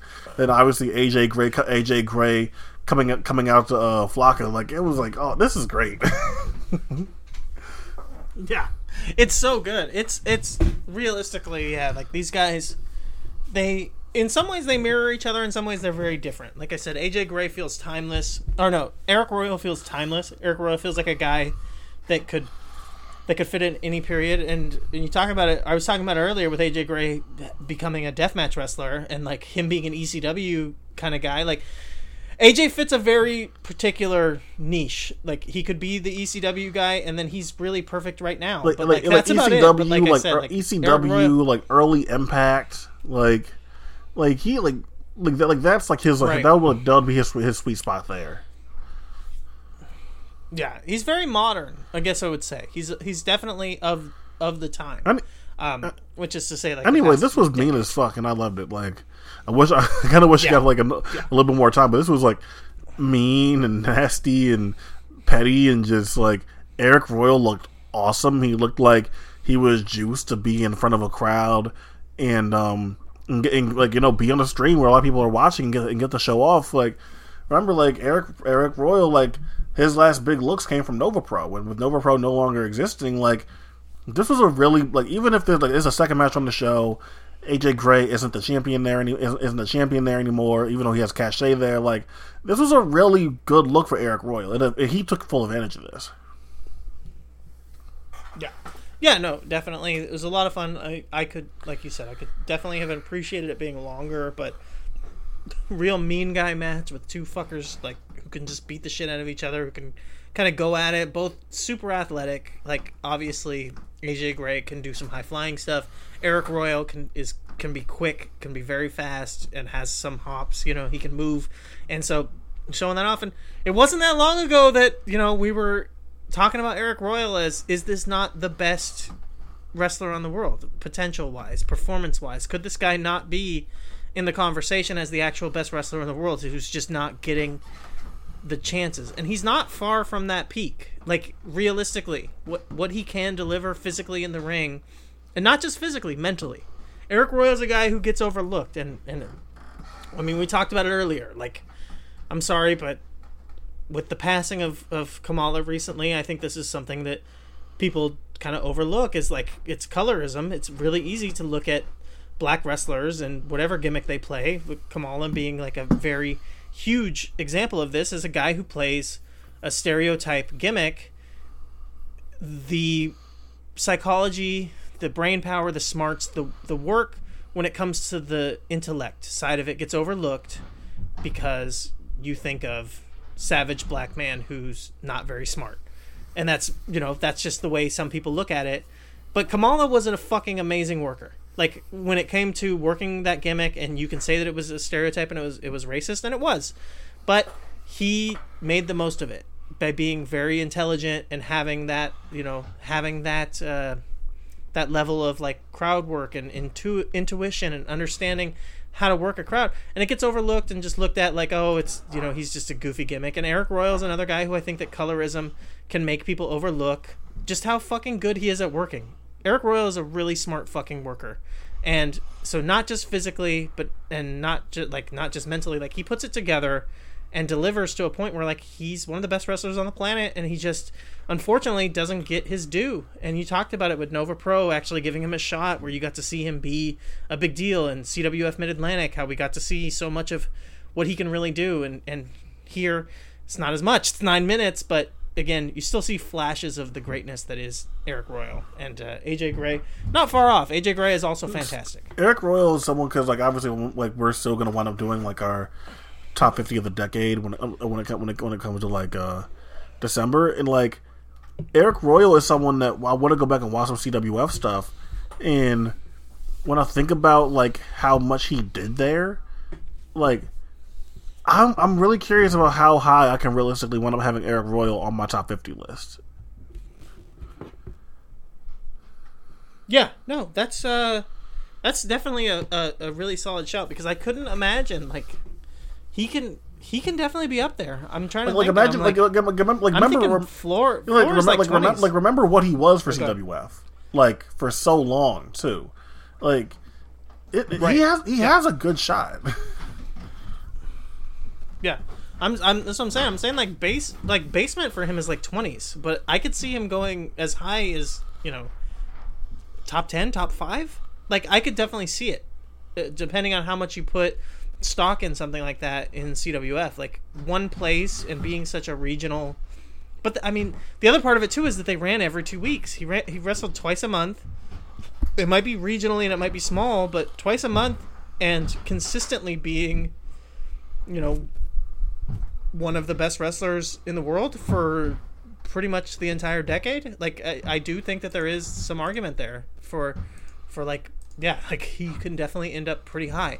I don't think I would have him in the top 5. I don't think I would, but like you said, looking back on it, it's not out of the question.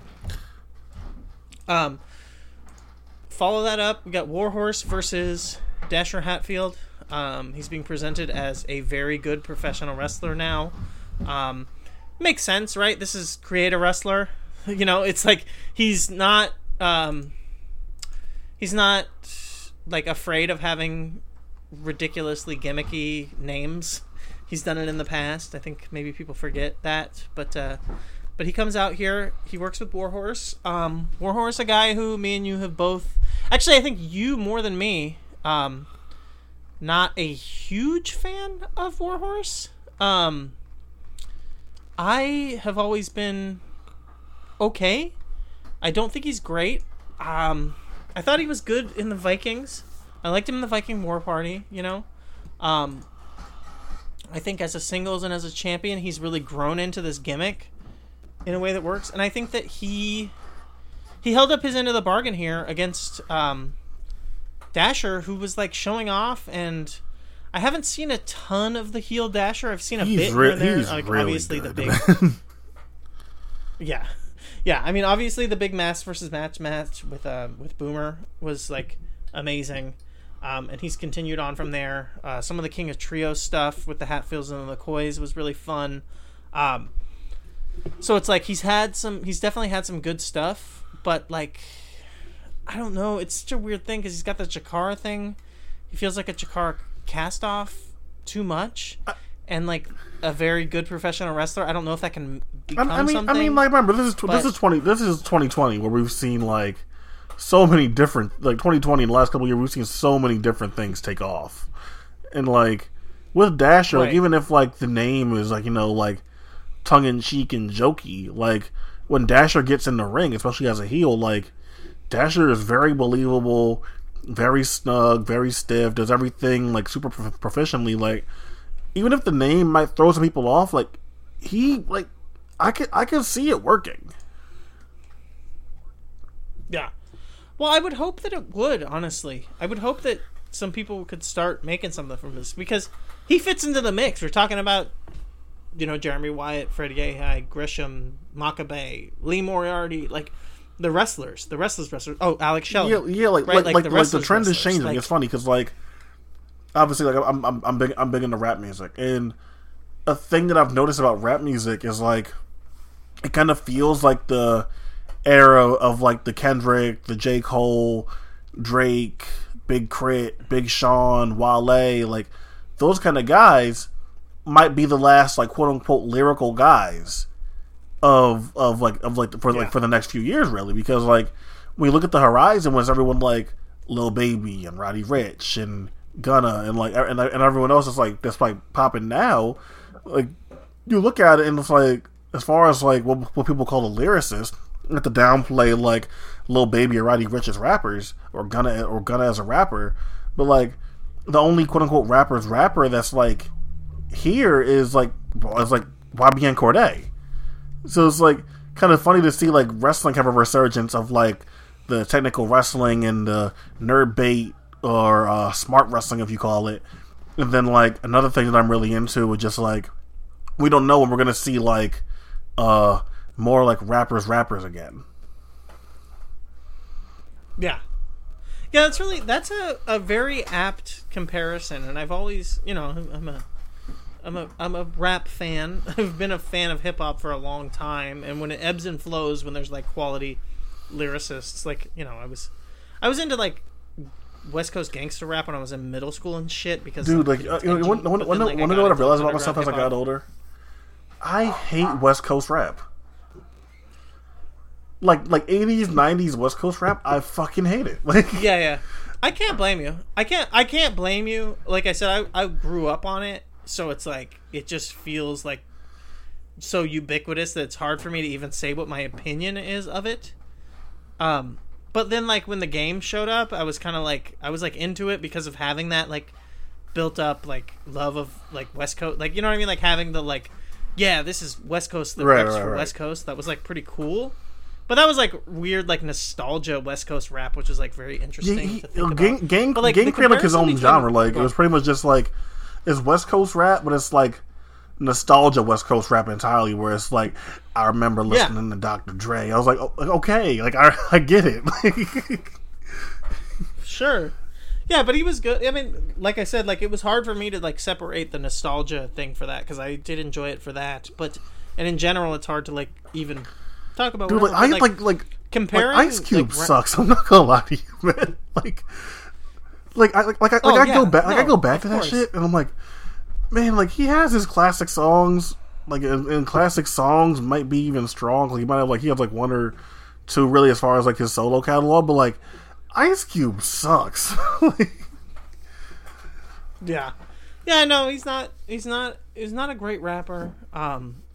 But again, like I said, I'm just like, of it's course. hard for me to hate because it's so, yeah, but it is what it is. Ice Cube, not very good. You're right about that. But like comparing wrestling to rap is like pretty solid, because there is the like that direct connection between like technical skill and like flashy bravado, and like rap and wrestling really like mirror in that sense. And it is like my appreciation ebbs and flows, but there are times like the SoundCloud movement that just like kind of feels like it's dying, or like kind of it's over now, I would say, like because now because the point of SoundCloud is over. Like now that like Apple Music and Spotify and Tidal and all these other streaming services let you upload mixtapes to the service, it doesn't really matter now. Like the point of SoundCloud or a DatPiff or a live mixtapes, like is no longer needed.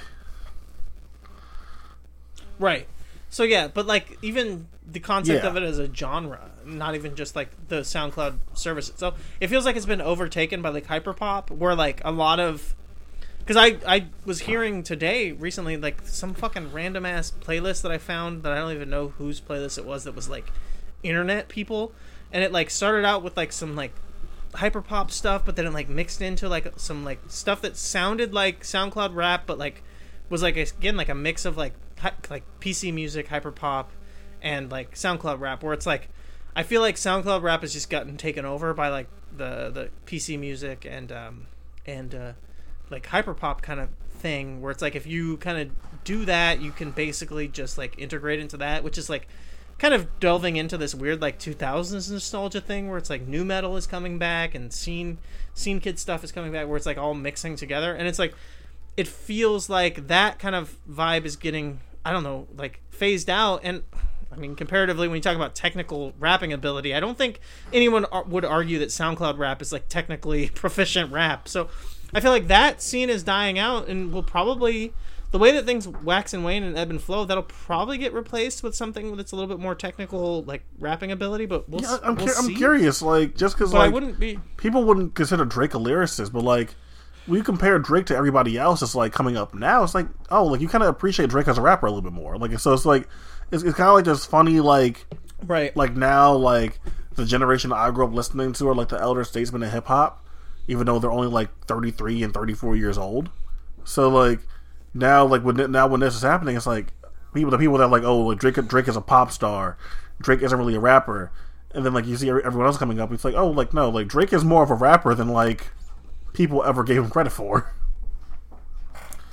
Right. I mean, I feel like it's poised to come back, because there's also like all the mumble rap stuff. It feels like it's dying out too. Like, I feel like when like the SoundCloud and the mumble rap thing are all kind of dying, like the next thing has to be something that's a little bit more technical. It would make sense, but at the same time, like the mumble rap label never even made sense, because like the people that they called mumblers like didn't even mumble. Like I guess like 21 Savage is the only one that I would say ever mumbled. Maybe Future, I guess Young Thug, but like try to say about about Yachty, Kodak, Uzi. And I'm like, who? Like, they don't even mumble.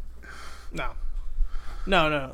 I mean, realistically, the only mumble rap was like exactly the three that you just said. Maybe Migos here and there, but not even. And then even if you say Migos, it's just Takeoff. Like it's not Quavo or Offset that are mumbling. Right, exactly. So it's like Savage and Future. Like I always remember fucking Future and some fucking interview talking about Tony Montana, like recording that song and talking about drinking so much lean that he couldn't move his lips while he was saying Tony Montana, and I'm like, why is this something that you're bragging about, dude? This is not like, you're basically saying I got so high I couldn't do my job. My and mouth. It's like you're bragging function. about it.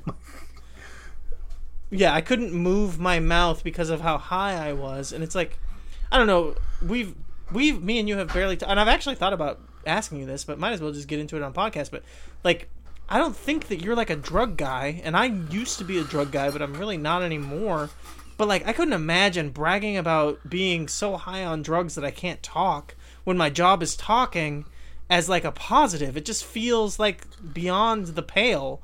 But like, yeah, like that was a crazy. That's always a thing that sticks in my head where I'm like, the fuck, man, like that's a weird thing to be like telling the story about. Well, like Future, cool. Like people question his credibility as far as like how was he actually done? Like so, like for like, it's a weird thing to get into on the show, but like, so like Lil Wayne. If you look at Lil Wayne is 37 years old.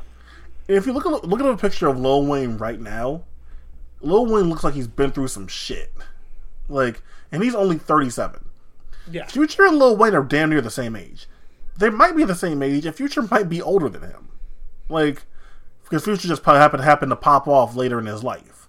Right, and Lil Wayne popped off really, really early, because like when he was like 14. Wayne was like, he was like 14. Yeah, so, exactly. Like, look at Future, and then look at Lil Wayne at the same age. Look at Future's skin, how healthy his hair looks, like how like and then look at Lil Wayne. Like like again, like, that's not to say that people can't like still like maintain healthy features while being drug addicts, but the way that like Future claims to do drugs, and then how his body still looks, and then the way Lil Wayne still looks, and like all of his seizure scares and everything, like people can even question like Future's credibility as far as like are you even doing this stuff? Right. Which is almost even worse. Yeah, because that, like he's bragging about not being able to talk. It's because whether people like it's a direct correlation whether people want to like admit that or not, and then like whether you want to blame the musicians, like someone like Future, like even if like he didn't popularize drinking lean, if you want to like say like Lil Wayne popularized it and like Gucci Mane popularized it or whatever, like Future like made a living off of talking about lean and drinking lean, like. Right. And if it comes out that this dude didn't ever really drink lean like that, and he's responsible for so many kids all over the world growing up and getting inspired to do drugs, like that's fucking ridiculous. Yeah. And granted, I'm a Future fan. I like Future's music, like unabashedly. I enjoy Future's music a lot, but it's like it's almost like this thing where like you don't wish someone's a drug addict. But if this dude isn't a drug addict, then you're like, man, what the fuck did you... Like, you just caused all this mayhem and destruction in the rap world. Like, for what? Right. Well, yeah, I mean, this is coming from someone who got insanely high and made a bunch of really bad decisions in my life. I couldn't imagine anything worse than pretending like I got really high and made a bunch of bad decisions in my life. Like, it sucked being a fucking, like, a druggie who, like, all you did was, like, do that stuff constantly, and that was, like, it. You're just, like, kind of a loser. But I couldn't imagine, like, aspiring to be a fucking loser like that. Like, I just, it's weird, man. Fuck, there was something that... Oh, okay, this popped in my head a while ago, and... figure it comes up here, but there was like that kid that posted something about like slowing down music and putting reverb on it, and then everyone on fucking Twitter started dunking on them because like DJ Screw you invented chopped and screwed music, fuck you. And I was like, I get it, but also like all of the people that were talking shit, they were just like fully cyberbullying a child, and it's like, come on, man! Kids are allowed to be stupid. Just let them be stupid. And like, I guess, and I understand like the bigger point. Like, I spoke to like to the whitewashing of an entire like subgenre of hip hop. So I understood that, but at the same time, that's a child, right? Like if that child found like slow music on YouTube through a producer named Slater, then that's where they found the music at. And so like, if that's a kid, then you just educate the kid. Like, so I got a really good laugh out of that. It was like, oh man, like people have been slowing down music forever, but that's a fucking like little like 15-year-old, 16-year-old white kid probably. Yeah, it's just, to me, it was like the people who were just being like super like vindictive and mean. I was just like, come on, what do you expect? Like, kids are supposed to be dumb. Can we not let kids be stupid sometimes? Of course, there's a lot of things about like now where like you can't afford to like, say something stupid and then be like, oh, my bad, that was stupid, and then just move on from that. Like, if I would, instead of if I like had all my stupid music opinions that I like had from when I was like 13 or 14 years old, and like I would have got clamped ridiculously. Like when I was like 14 and 15, like I was like, man, is Jay-Z really that good? I was saying shit that like Aaliyah was carried by the fact that she had like Timbaland and Missy Elliott doing stuff for her. You know what I mean? Like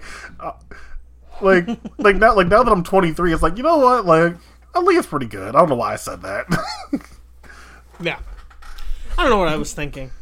Yeah, I feel like you're allowed to be stupid and just let kids be dumb sometimes. And it's funny, but yeah, I saw exactly what you're talking about, where it's like whitewashing, like the people who were taking the like, this kid is a white supremacist angle on it and being like, you're whitewashing the genre. It's like, come on, like that wasn't too far. I understood like the fear of it though, like this like thing that was like like the fear of it, but then like look at who's doing it. Like this is like someone who's not even out of high school yet. Like, and that doesn't mean that you can't be racist and whitewash things when you're in high school. But like, listen to the way they're talking. Like they clearly just have no knowledge of DJ Screw in the Houston music scene. Like, and like that's a little different than like just trying to whitewash something and cultural appropriate because you just want to take it and make it like suitable for white ears and white eyes. Like they just didn't know.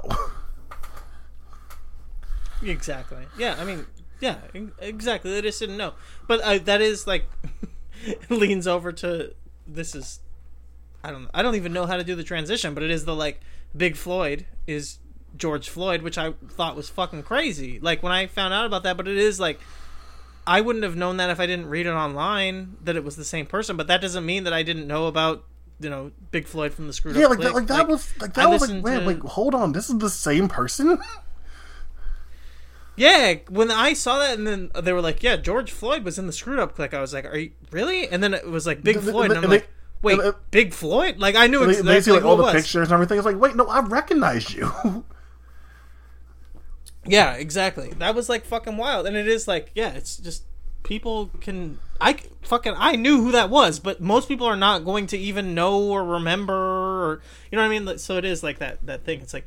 Would you say that like people were whitewashing George Floyd's murder because they didn't know about DJ Screw? I don't know what the fuck. Like, I don't know what that connection. And also like people just maybe not have been exposed. And it's also like be realistic. Like I was in a chat like on Caffeine, like this new streaming video game site or whatever. I was in a chat on there, and they were talking about how someone didn't know who some 90s rapper was. And I'm like, dude, like I know that like the 2000s may seem like this new like trendy thing for you guys still, but like 1996 was 24 years ago now.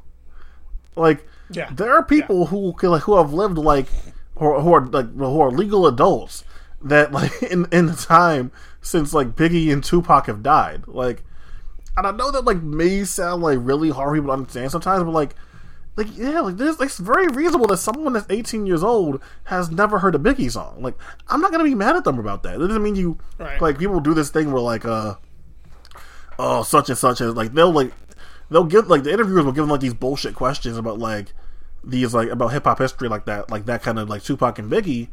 And people will take that and run with it like, oh, they've never heard a Biggie song, they can't quote any Biggie lyrics or Tupac lyrics. It's like, yeah, because like that's before their time. Give them some, like, ask them about Kanye West, ask them about Lil Wayne, ask them about like people like that. Like, why are you asking this 18-year-old, 17-year-old person about Tupac? Yeah, exactly. Quentin, what do you know about Alexander the Great? Huh?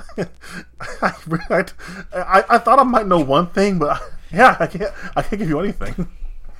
Yeah, not much. Yeah, it's just I don't know, man. Like, it's everyone's frame of reference. We're all just fucking trying to get through it, and as you get, I think that so for me, obviously, I'm older than you by a little bit of a margin, but like, it's never hit me, and I see a lot of people have this issue where it's like you feel old, you feel bad about being old, whatever it is, and and I think that some people, as they start to feel bad about it being old, the only way that they can counter it is by trying to make other people feel bad for being young.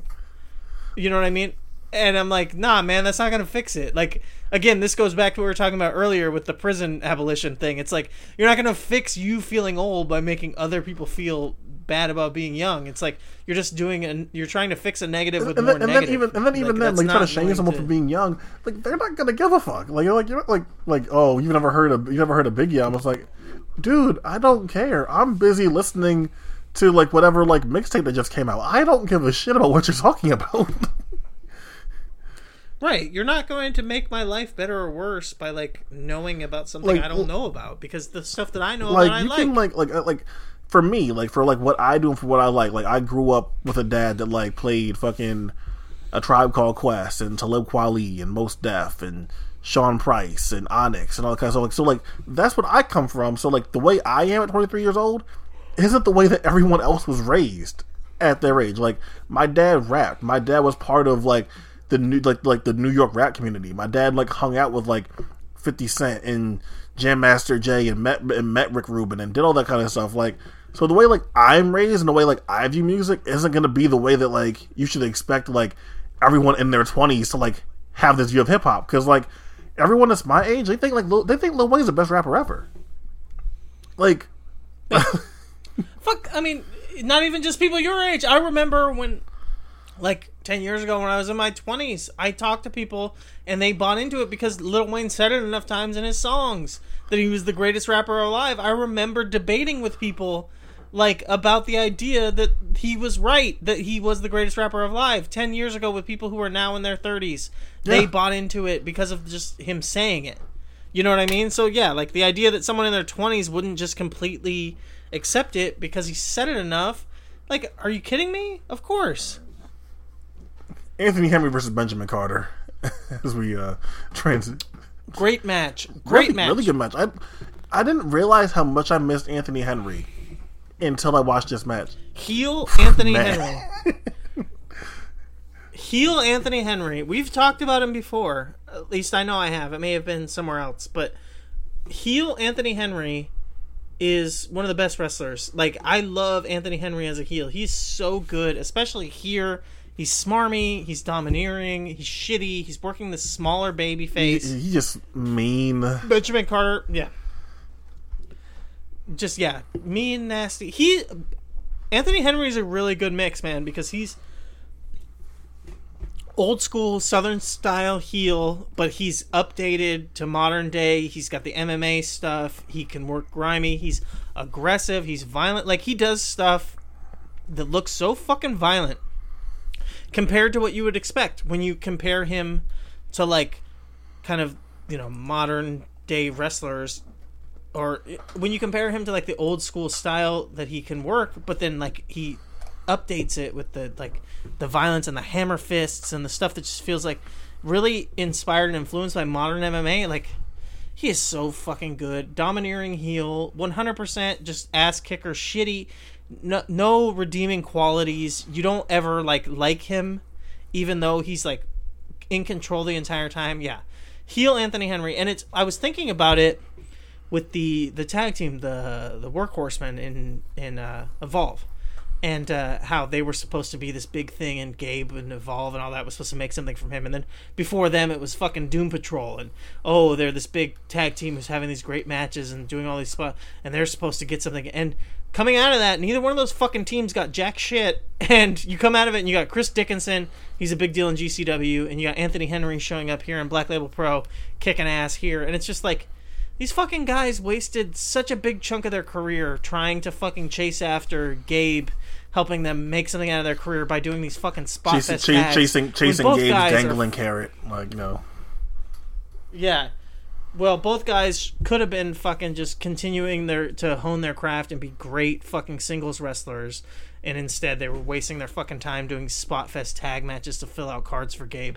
And Anthony Henry is like such a huge example of just fucking how much of a waste of time that was, because Anthony Henry has been this fucking good for so goddamn long. It sucks that, like, imagine if an AEW existed, like, at the time when he was first getting his initial buzz, coming out of the first SCI. Yeah. Like, if he was able to, like, do the first SCI, parlay his PWX momentum into like a couple of Evolve bookings, and then jump to an AEW where he could have been like a cornerstone guy on the TV, like, it's perfect, because like Anthony Henry was already up there in age when the first SCI happened. He already been around forever. Like, he's a wild side guy.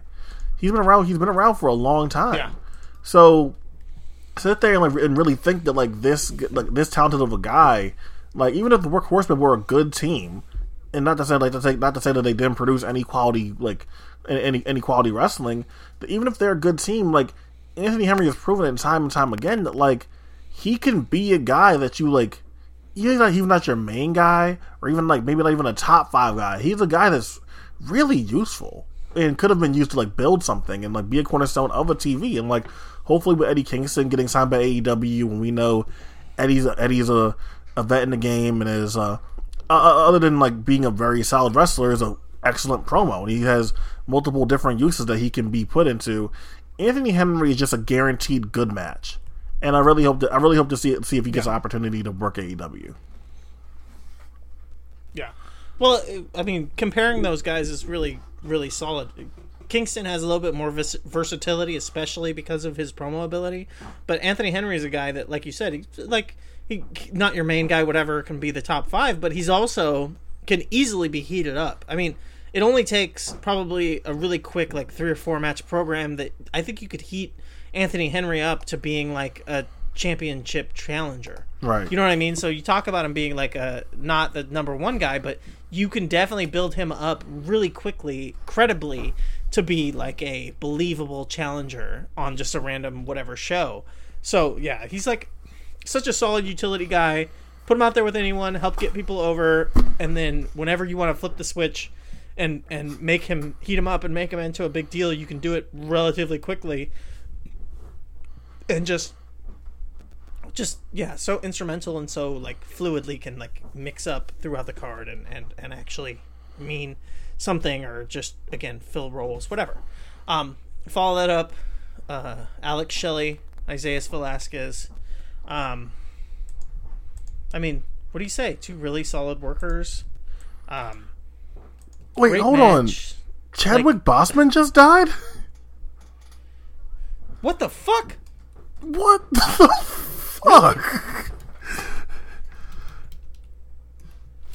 This cannot be. Apparently he had stage 3 cancer, which barely anyone knew about, apparently. Jesus Christ.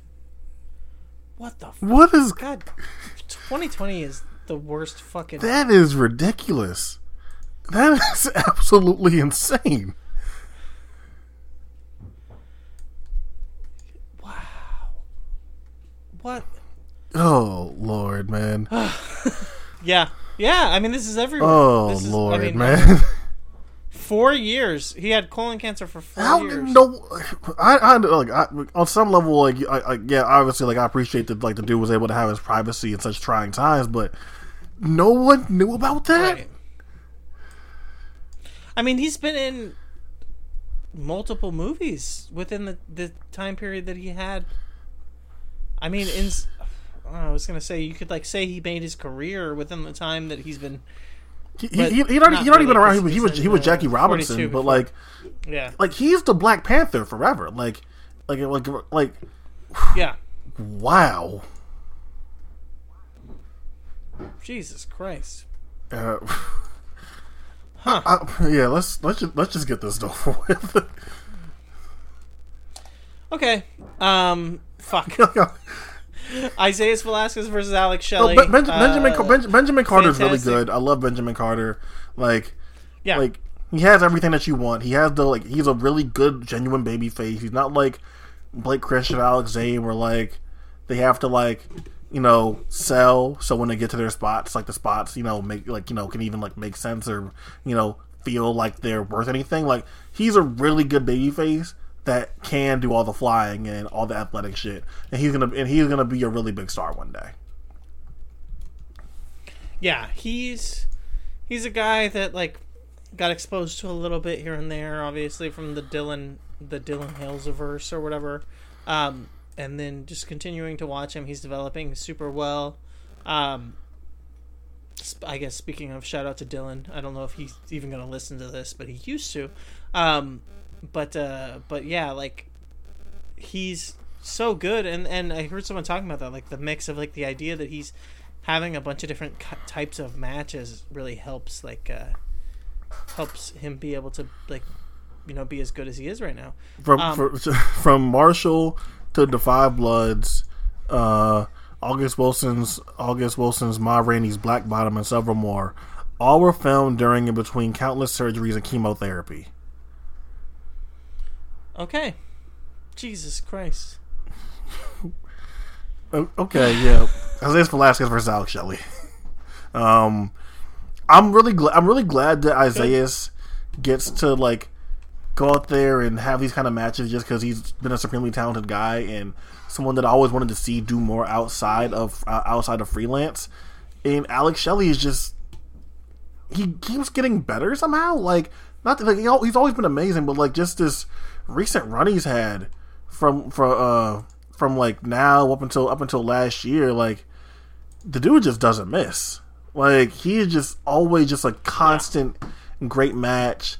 He is great in a series, whether it's like right here versus Isaiah, or with Gresham, or Lee Moriarty. Like, this guy just knows how to build into it and build his matches as a series, and I love his like little like cheap like smarmy tactics that he employs even while being a baby face. Like, just like good like smart vet stuff. He obviously still as crisp as ever and still as fluid as ever. And Isaiah is someone that comes from that comes from that family tree, and you know it was really good, man. I enjoy these two together. Their series is tied to 1-1, so you can imagine a rubber match is coming. But I could watch Alex Shelley wrestle all day, and him and Isaiah are a great pairing. Yeah. I mean, you hit everything there. Shelley developing into the elder statesman role while being like a functioning adult outside of wrestling. Really impressive. Like, this guy is like, he's got a shoot job. He's super smart. He was like, I remember early on, he was one of the first people who like pulled out of the WXW booking, like saying like, you know, I work with the elderly and I'm not going to risk this because of that. And it's like, that was like so fucking early on that it was like, and not only that, like, remember, like, he was flirting with the WWE deal this year, and like he was like, man, like I can't do it. Yeah. So to be a guy who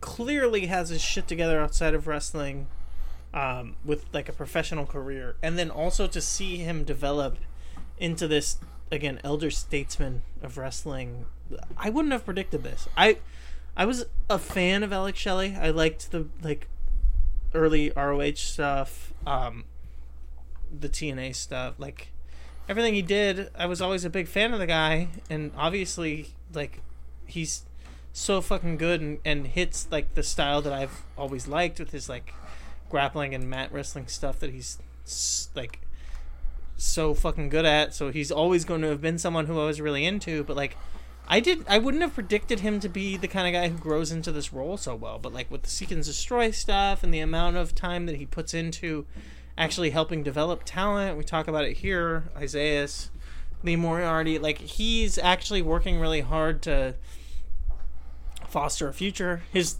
online feud with Dan Makabe is like been very fun, but it's like, it's so cool to see someone like Alex Shelley, who's like obviously taking interest in another very talented wrestler. Like, he's enjoying it. He's just enjoying life, and it's like, it's so cool to see someone like that who is just like, I don't know how to explain it. He's just like fucking chill. He's like very chill and very good, and he's just like able to like enjoy stuff and just like do his thing. And like, maybe everything isn't like the coolest thing ever, but it's like, it's him. It's Alex Shelley. This match was great, obviously. Him and Velasquez should continue this. Like you said, they come out of the same schools, and they have like very similar backgrounds, so it makes sense. But yeah, great stuff. Isaiah Velasquez, with like fucking Prince Ali being in WWE and doing his whole thing, it's like really weird. Yeah, it's weird that Isaiah isn't signed. Like, it's really weird. Yeah. He's just like trolling around the indies, because I'm just like, I don't know what the fuck is going on, but who knows, man. I mean, I think from what I've seen, let's get into like weird social media stuff. What I see on social media, it looks like him and Kylie Ray are back together. She left AEW for whatever reason, so who knows? Maybe they just like, they don't work. Maybe their personalities don't work on mainstream wrestling TV. Well, I thought Kylie went like, to Impact. She is on Impact. They're not a mainstream wrestling entity, right? They're like a fringe wrestling company. Like, you know, they're like really small at this point, like comparatively. So yeah, she's an Impact, and so I just think maybe the big spotlights are not meant for them, I guess, would be the kind of takeaway from that. I don't know. We'll see. Lee Moriarty, currently my number one guy, my number one wrestler that I get the most excited about when his music hits. I can't help it. It doesn't hurt that, like, you know, I know his song. When his song hits, I know exactly who it is, and I get super hyped. comes out with the fucking Tyga style, the mask on, and hits the swaying arms dance as it comes to the ring. But Lee Moriarty is my dude right now, man. Like, I fucking love this guy. He's another one where it's just like every single time I see him, it's like, man, like, dude just always is a good match. Yeah. Love watching him. He comes out here against a guy who used to be one of my number one guys, Josh Alexander, the walking weapon. I don't know if you remember this time, but there was a time period where Josh Alexander was high on my list for, like, people that I love to watch. Just intensity, fucking sick brawling fighter. Just, like, his shit always comes across super real. And they go out here together, and they are just beating the fuck out of each other. And Lee Moriarty, I have seen, enough of him at this point to where I really enjoy him in settings where he's, like, getting to show off that finesse and the technical stuff that he can do, like the Alex Zane match, or the Alex Shelley matches, where he's, like, really getting to show off his technical stuff. And then, like, even when he's getting, like, random showcase matches on bigger shows, and you get to see some, like, cool, interesting things, that, like, weird rolling fucking transition into the Stingray the other day that he did against, like, Trey Lamar. I was like, what the fuck? That was so cool. Like, all that stuff. But what I've started to really appreciate as well is shit like this, where he's fighting like a fucking where he's going up against a fighter. And this is just a pure 6 brawl where he's, like, hitting some, like, token, like, technical wrestling spots or some, like, randomly super crisp strikes that come out of nowhere. But throughout the match, he's just, like, he's having a fucking fight. And Josh Alexander is a fighter. So seeing Lee Moriarty get in here and just scrap with the scrapper while also, like, showing off some stuff, like doing the double stomp on the arm, like targeted kind of stuff like that, the big fucking, like, cyclone kill, like stuff like that, where it's like he's showing off some of his technical pinpoint stuff, but mostly he's just, like, dealing with going up against a big bruiser and, like, trying to counter him here and there when he can. Like, this is honestly where I'm really liking Lee Moriarty, and it's, like, part of why I get where people really like the Chris Dickinson matches, and I can understand that, but I feel like Josh Alexander, for me personally, does a better job of, like, holding up his end of the bargain when it comes to, like, playing the heavy against the technical side of Lee Moriarty. Did you watch Josh Alexander versus Daniel Garcia from last year in C4?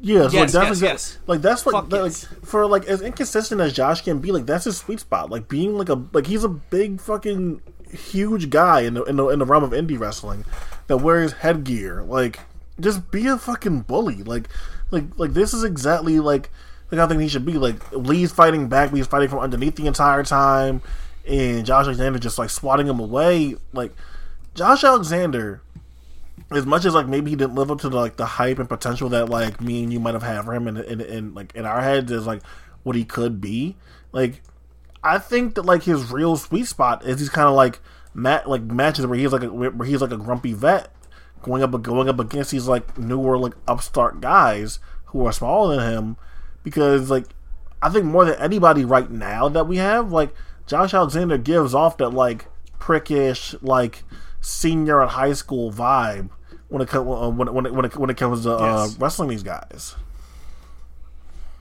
Yeah, no, being like a domineering bully who can hold his own on the mat when he needs to here and there for, like, counter. Like, he's a good counter wrestler, but he's not like that's, like, not his game. He's not going to wrestle on the mat primarily. Like, I'm trying to think of, like, good, like, MMA comparison of, like, someone who's primarily a striker but has good, like, submission defense. Like, maybe even, like, Cain Velasquez kind of compares to that. Like, someone who's, like, primarily more of an on-the-feet fighter but has good submission, like, defense.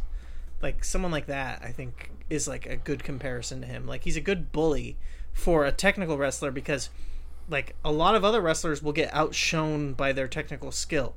But, like, he can defend against technical wrestling. He's the perfect counter for it because, like, he has, like, his own background being, like, a credible amateur wrestler. So, like, when you see him go up against those guys, like, it's almost like it makes more sense than, like, seeing, like, a Chris Dickinson do it. I would say. Right. Yeah. For sure. So yeah, from there, you want to get into the match of the night for people who are just purely watching wrestling on aesthetics. If all you're looking for is like stuff that's weird looking, dude, or things I that thought just, like, I draw your thought attention, Walter looked like a giant baby. Bastard Cassidy takes the fucking cake. Like, I was so confused the entire time that I looked at him, and it doesn't fucking help that Tom Lawler has like these like painted on like Yes. like Daisy Dukes. Like there was so much going on here. Like, yep, it's so much fun. This is, again, like I said, this is the aesthetic match of the night, because like watching Tom Lawler looking like a lumberjack from a gay porn, basically. Like, what the fuck is this? And then Tom Lawler is the weirdest thing, because I don't know, like having gear that had Condom Depot logo on his ass felt like it was the pinnacle of bad wrestling gear, but this motherfucker puts it over the top. He goes fucking with, full like, painted on Daisy Duke. Alex Daniels, and has like an even smaller pair of shorts under his shorts already. Like, yeah, exactly. And he comes out here and he's going up against Bastard Cassidy, who, his nickname is the redheaded stepson or the redheaded stepchild, but like he looks like he could be my redheaded stepkid. Like, who let it? Like I feel like I was looking at the child that had tattoos. Like, I was like, what the fuck? Like, what is going on? And this motherfucker, again, we were talking about earlier, I think he's had like less than 20 matches, and every one of his matches that I've seen, which is like, I've seen maybe like 8 or 9 Bastard Cassidy matches at this point. So I've seen like at least half of his of every match that he's had, and every time he looks about this good. Like, I'm not gonna lie, like the first time I saw this guy, I was in the same fucking camp as everyone who's like, what the fuck is this? But I saw him because we'll get into it later, or we'll get into it in the next match with Calvin Tankman. But Calvin Tankman was the champion in Lucha Bizarro Lucha. And so I went through and I was like watching all the Bizarro Lucha stuff because I was such a big fan of Calvin Tankman. And that was the first time that I saw Bastard Cassidy show up, was on a Bizarro Lucha show. And this fucking guy is so weird looking, because I don't know if that was like the first match that he ever had, or the first match that showed up on tape where you could like actually watch it. But it was the first time I saw this motherfucker, and I don't know of anybody else. Like, a lot of other people have never seen this guy before. And he is like shockingly looks like just a giant baby in a fucking giant black diaper, but he kicks ass. Like, I have not seen, at this point, I have not been disappointed by Bastard Cassidy. The match is less than 9 minutes. This match is super quick. I don't think that you can have him go for very long, but I'll be damned if this motherfucker doesn't fill his role. Like, you see Bastard Cassidy, and what you expect is a big, goofy motherfucker to just like get his ass kicked and throw some hands here and there, and that's what he does. And I guess the story of this match is homeboy gets, like, Bastard Cassidy gets injured at some point pretty early on, if he didn't come into the match injured, but he delivered this whole match on like one leg. One of his wheels was bum, and I'm not gonna lie, for a kid with one bad leg who has only worked like 20 matches, he served his role super well here. Even just getting his ass kicked. Especially, you don't expect it from a big man, because most big guys can't sell.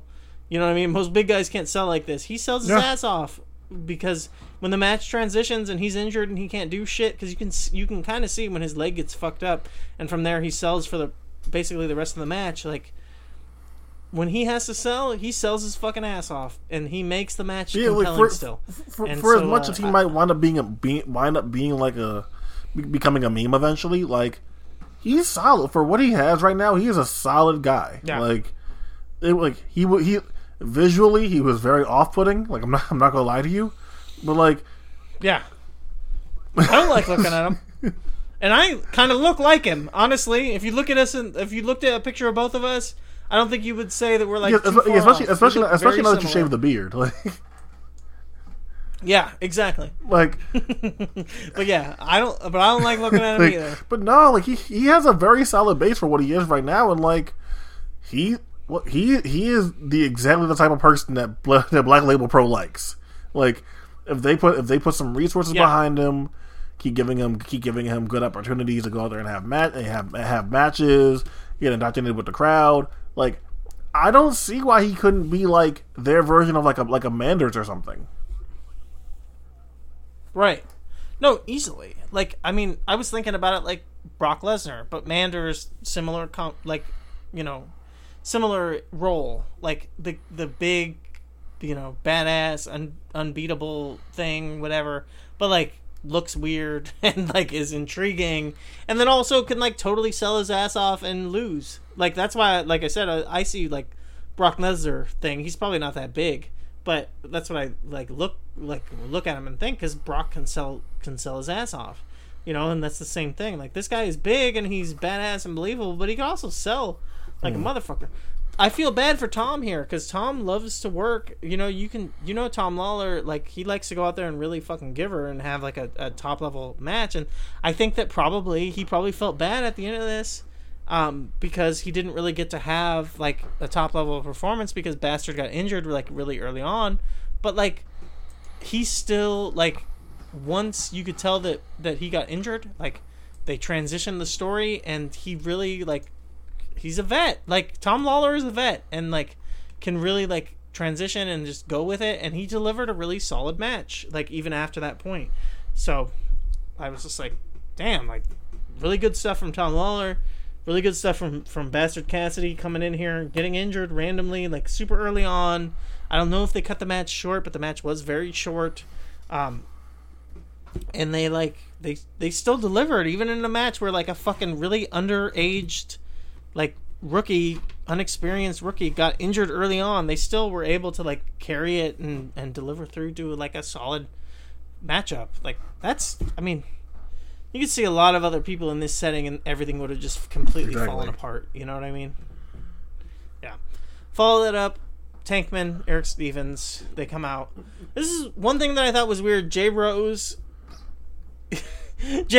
had his shirt tucked in and was wearing a jacket for the whole night, and then finally in this match his shirt was untucked so that Erick Stevens could tell him to tuck his shirt in. That was very weird. It was like did you notice that? Also, like the way they did it, like I didn't like. I was like, "What's he doing to J Rose?" Like it was like, yeah, like, it looked very like it looked very weird at first. I'm not gonna lie to you. I was like, yeah. I was like, where is this going? Odd. Yeah, they did not set that up well, especially because I could see them doing that if he had his shirt untucked for the whole night. But this was the only match where his shirt was untucked, so it just made it very obvious that it was like part of the gimmick. But either way, we get into it. Tankman versus Stevens. Like I said, me and you have reviewed. I go first on this. Yeah, I was gonna say, me and you have both talked about Tankman in the past, so this is nothing new to you. But like, yeah, let's hear your takes on this matchup.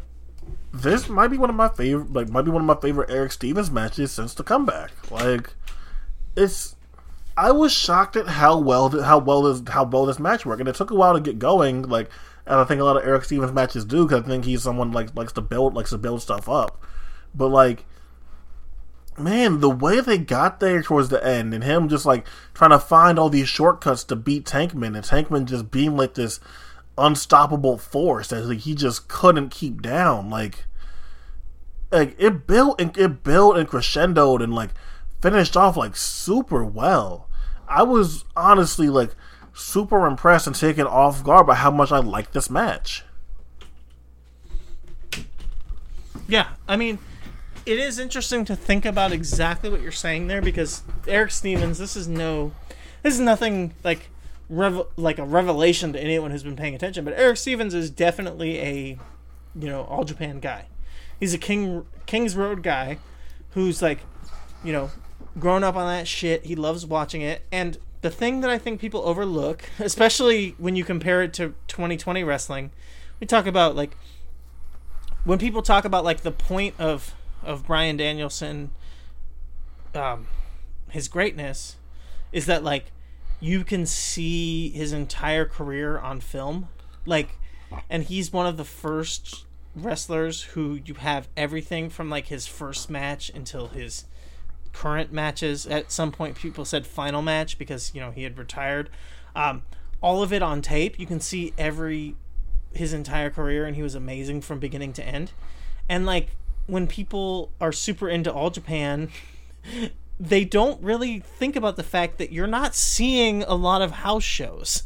You're not seeing a lot of like other nights. And Erick Stevens is one of these guys who like, he grew up and loves the All Japan stuff, but like doesn't realize that like that wasn't every match.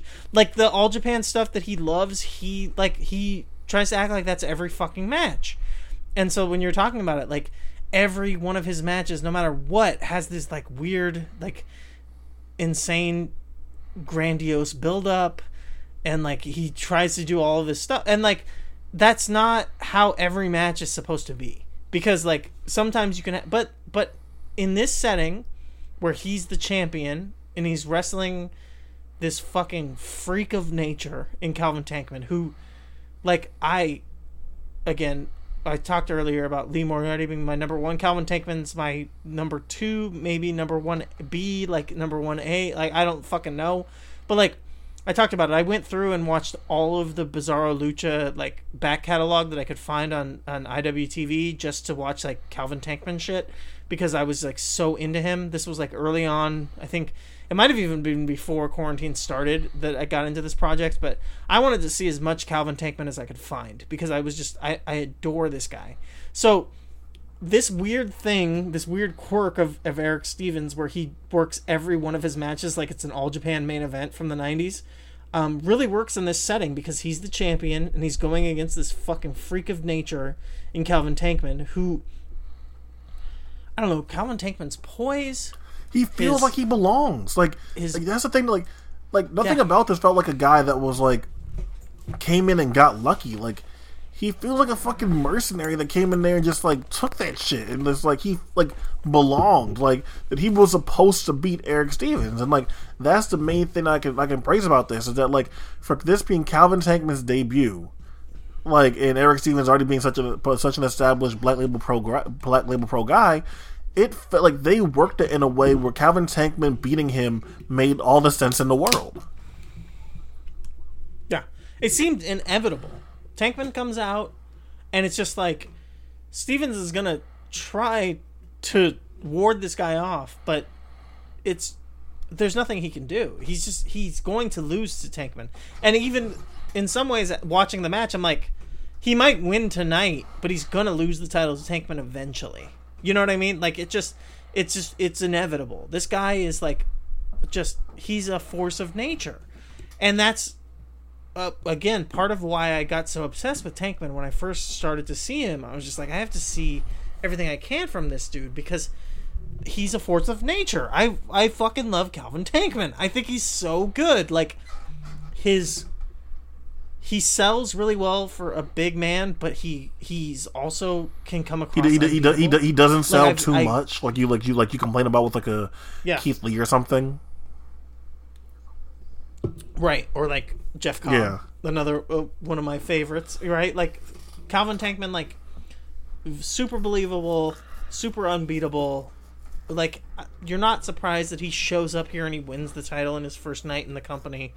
Like, he's an irresistible force, and he's so fucking good at it. I don't understand how this guy has this. Again, we talk. I said it, poise. Like, poise, I think, is the word to talk about it. And like, Calvin Tankman is impressive physically. Like, the stuff that he can pull off, his size, his power, his agility, all of that stuff is really impressive. But one of the most impressive things is like his poise. He comes across in every moment, no matter what he's doing, whether he's on the back foot selling or whether he's in control, he's always like 100% cognizant of where he is in the world, and he's ready and he's like prepared to like come up with like the next thing to do. And like he's like a counter puncher, right? Like in wrestling, he's just like such a good counter puncher. So like coming out of the corner with the big fucking like just running shooting star press, like this guy is just so nuts, and it feels like all Erick Stevens has is the idea of maybe containing him. Like, that's the closest thing that Stevens has of control ever, is being able to contain Tankman for moments at a time. But he never is truly in control. He can, like, be, again, like, he can contain Tankman for a moment, but he's never fully in control. So again, like, that goes back to what you're saying. It feels inevitable. It feels like eventually he's just going to be able to beat him, because that's what's going to happen. And it's really cool. It's a super awesome match. Like, you talked about it being the best of Stevens' return stuff, and like, that's crazy to think about, because he had the Yehai match, he had the Makabe match, like, had the Tom Lawler match. He's had a lot of really good stuff.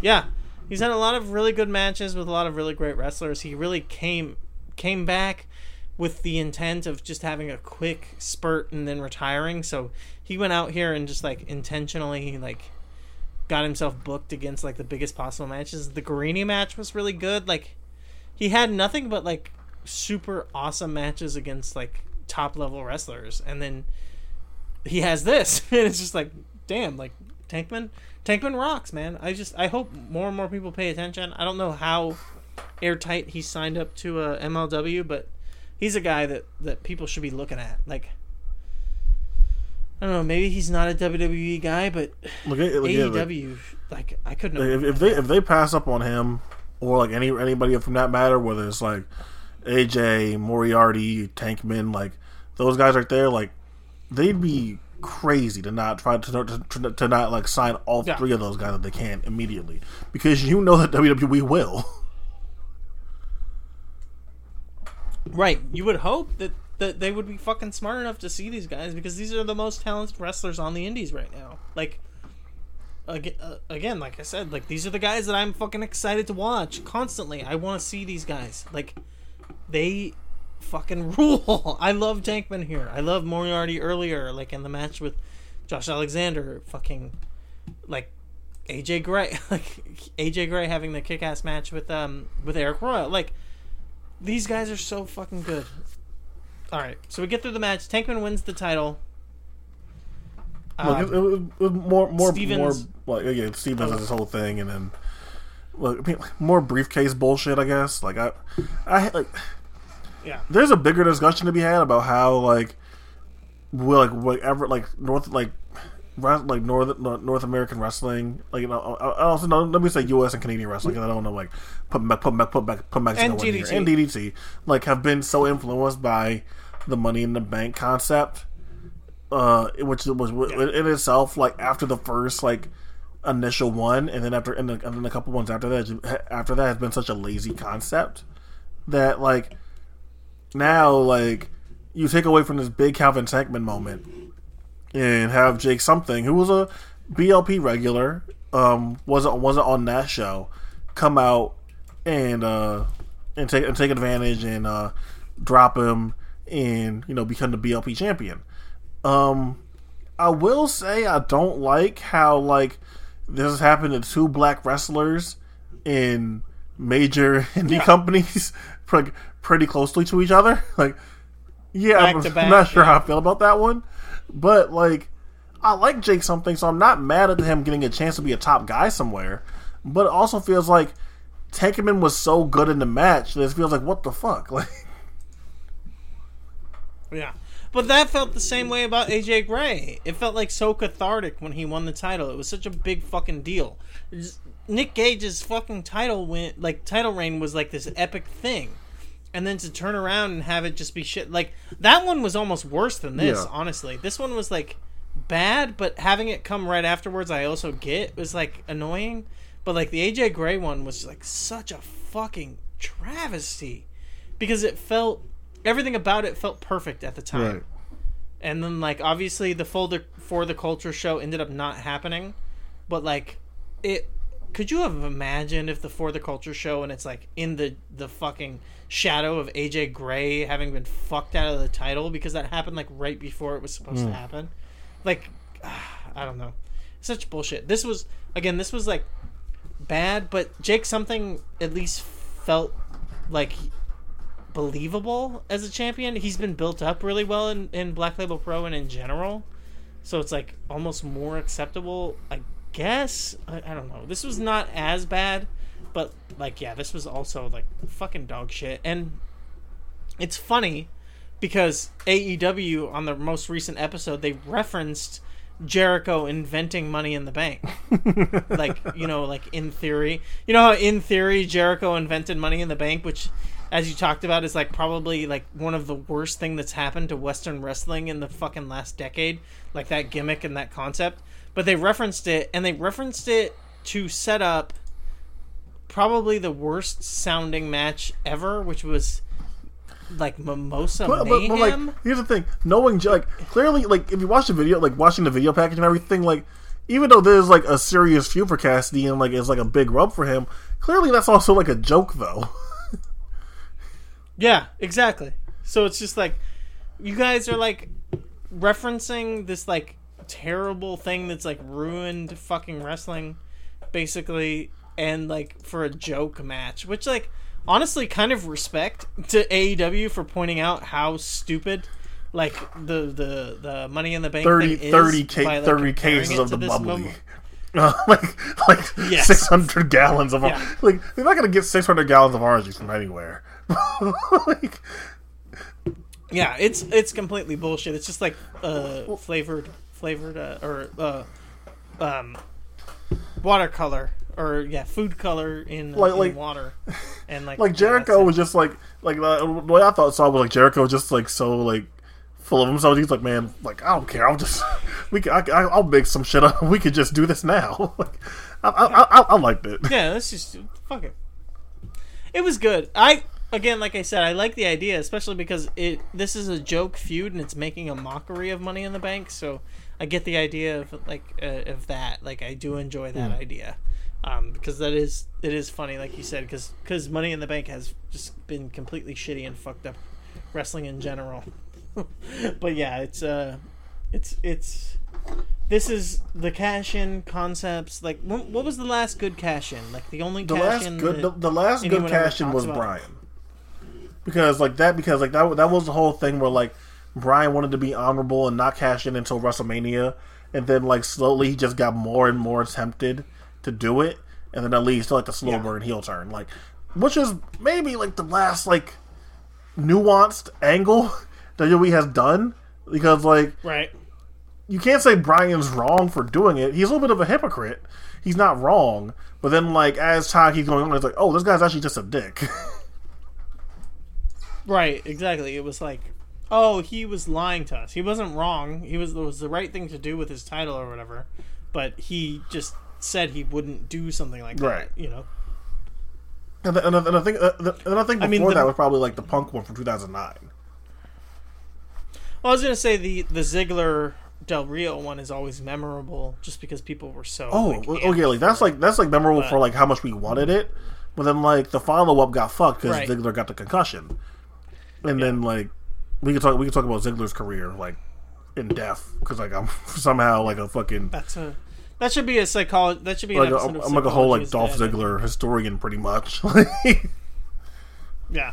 Are you pro or con Ziggler? Because I've always been. I'm pro Ziggler. I've always been pro Ziggler. I think that like I think he got overexposed and like they put him in bad situations because like how many like so like people get on him because he cuts the same promo every time. Like I've been here however long, busted my ass. Yeah. But like people when the first time he did it, it was good. But then, like, they never capitalized on it, and he pretty much cut the same promo for 5 years, and people like gave him shit for it. But it's like, okay, but Becky Lynch can cut that promo, and then no one gave a shit. Like, she pretty much cut cut Dolph Ziggler promos. Like, yeah, well, and Dolph Ziggler's promos were always good. Like every time I saw Dolph do one of those promos, I always liked it. You know, like, so like, he got the Rusev feud, kind of like fucked them. And then every time he had momentum, they never went with it. Like they accidentally heated him up again because after the Del Rio thing, he was floating around aimlessly. But they accidentally heated him up again with that Survivor Series with Team Authority versus Team Cena. And overnight, he's the hottest babyface in the company. But then the worst match of all time happens, and like he's dumped out like everybody else is, and then like there goes that. Wait.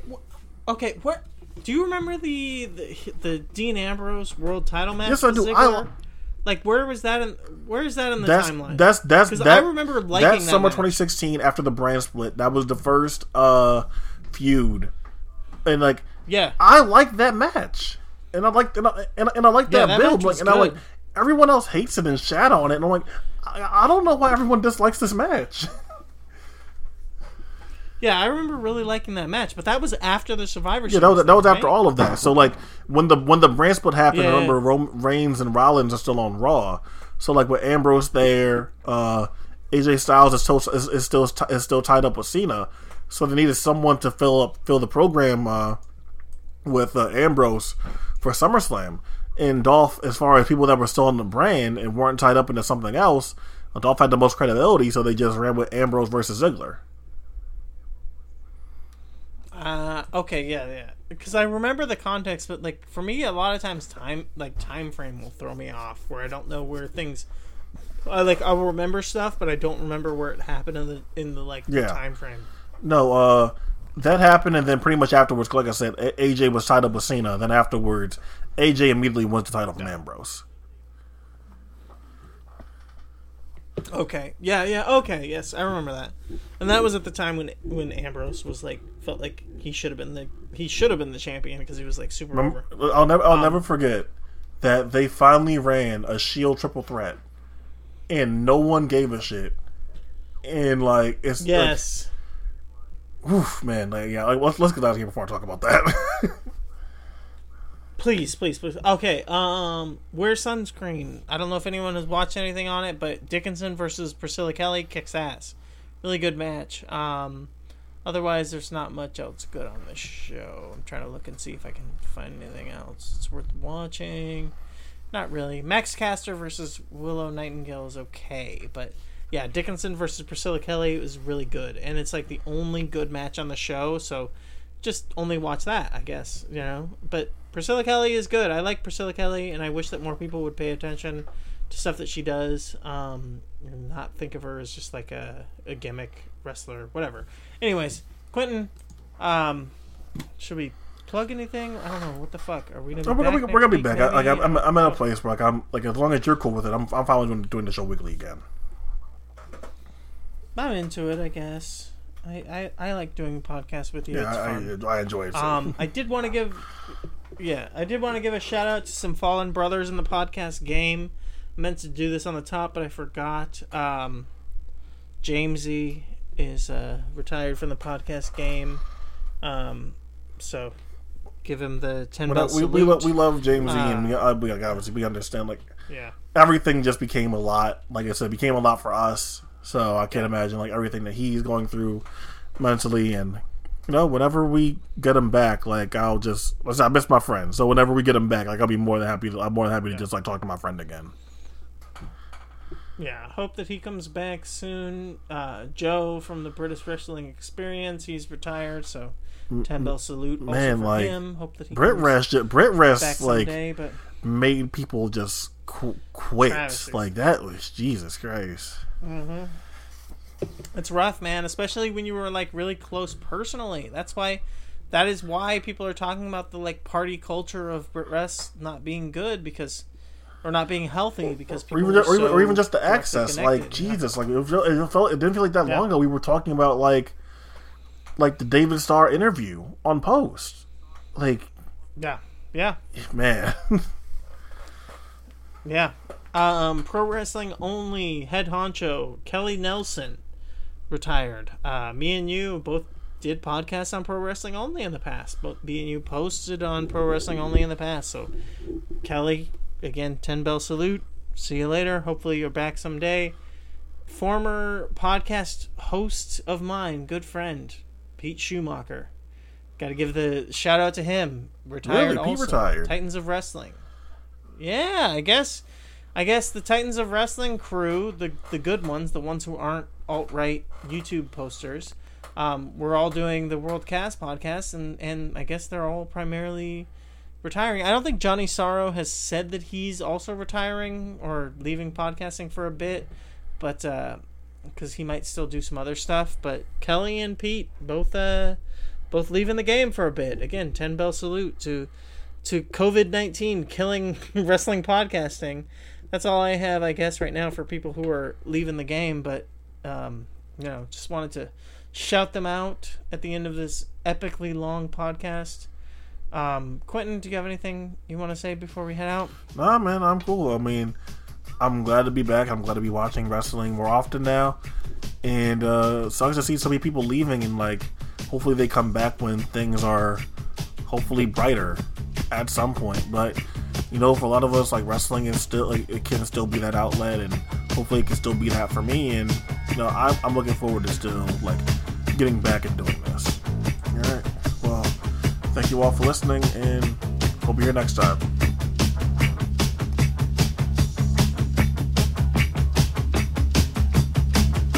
There's gonna be opposition, ain't no way around it. But if you're looking for strong and steady, well, baby, you found it. We'll weather the coldest night, baby, we're a dying breed. When everyone's compromising, I'll be a die-hard. I'll be there when water's rising, I'll be your lifeguard. We're cut from a stained glass mountain, baby, we're a dying breed.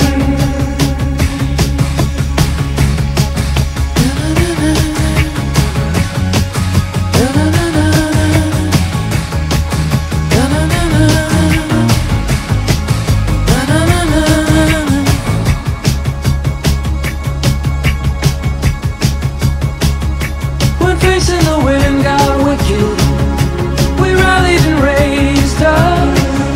So now if she comes back kicking,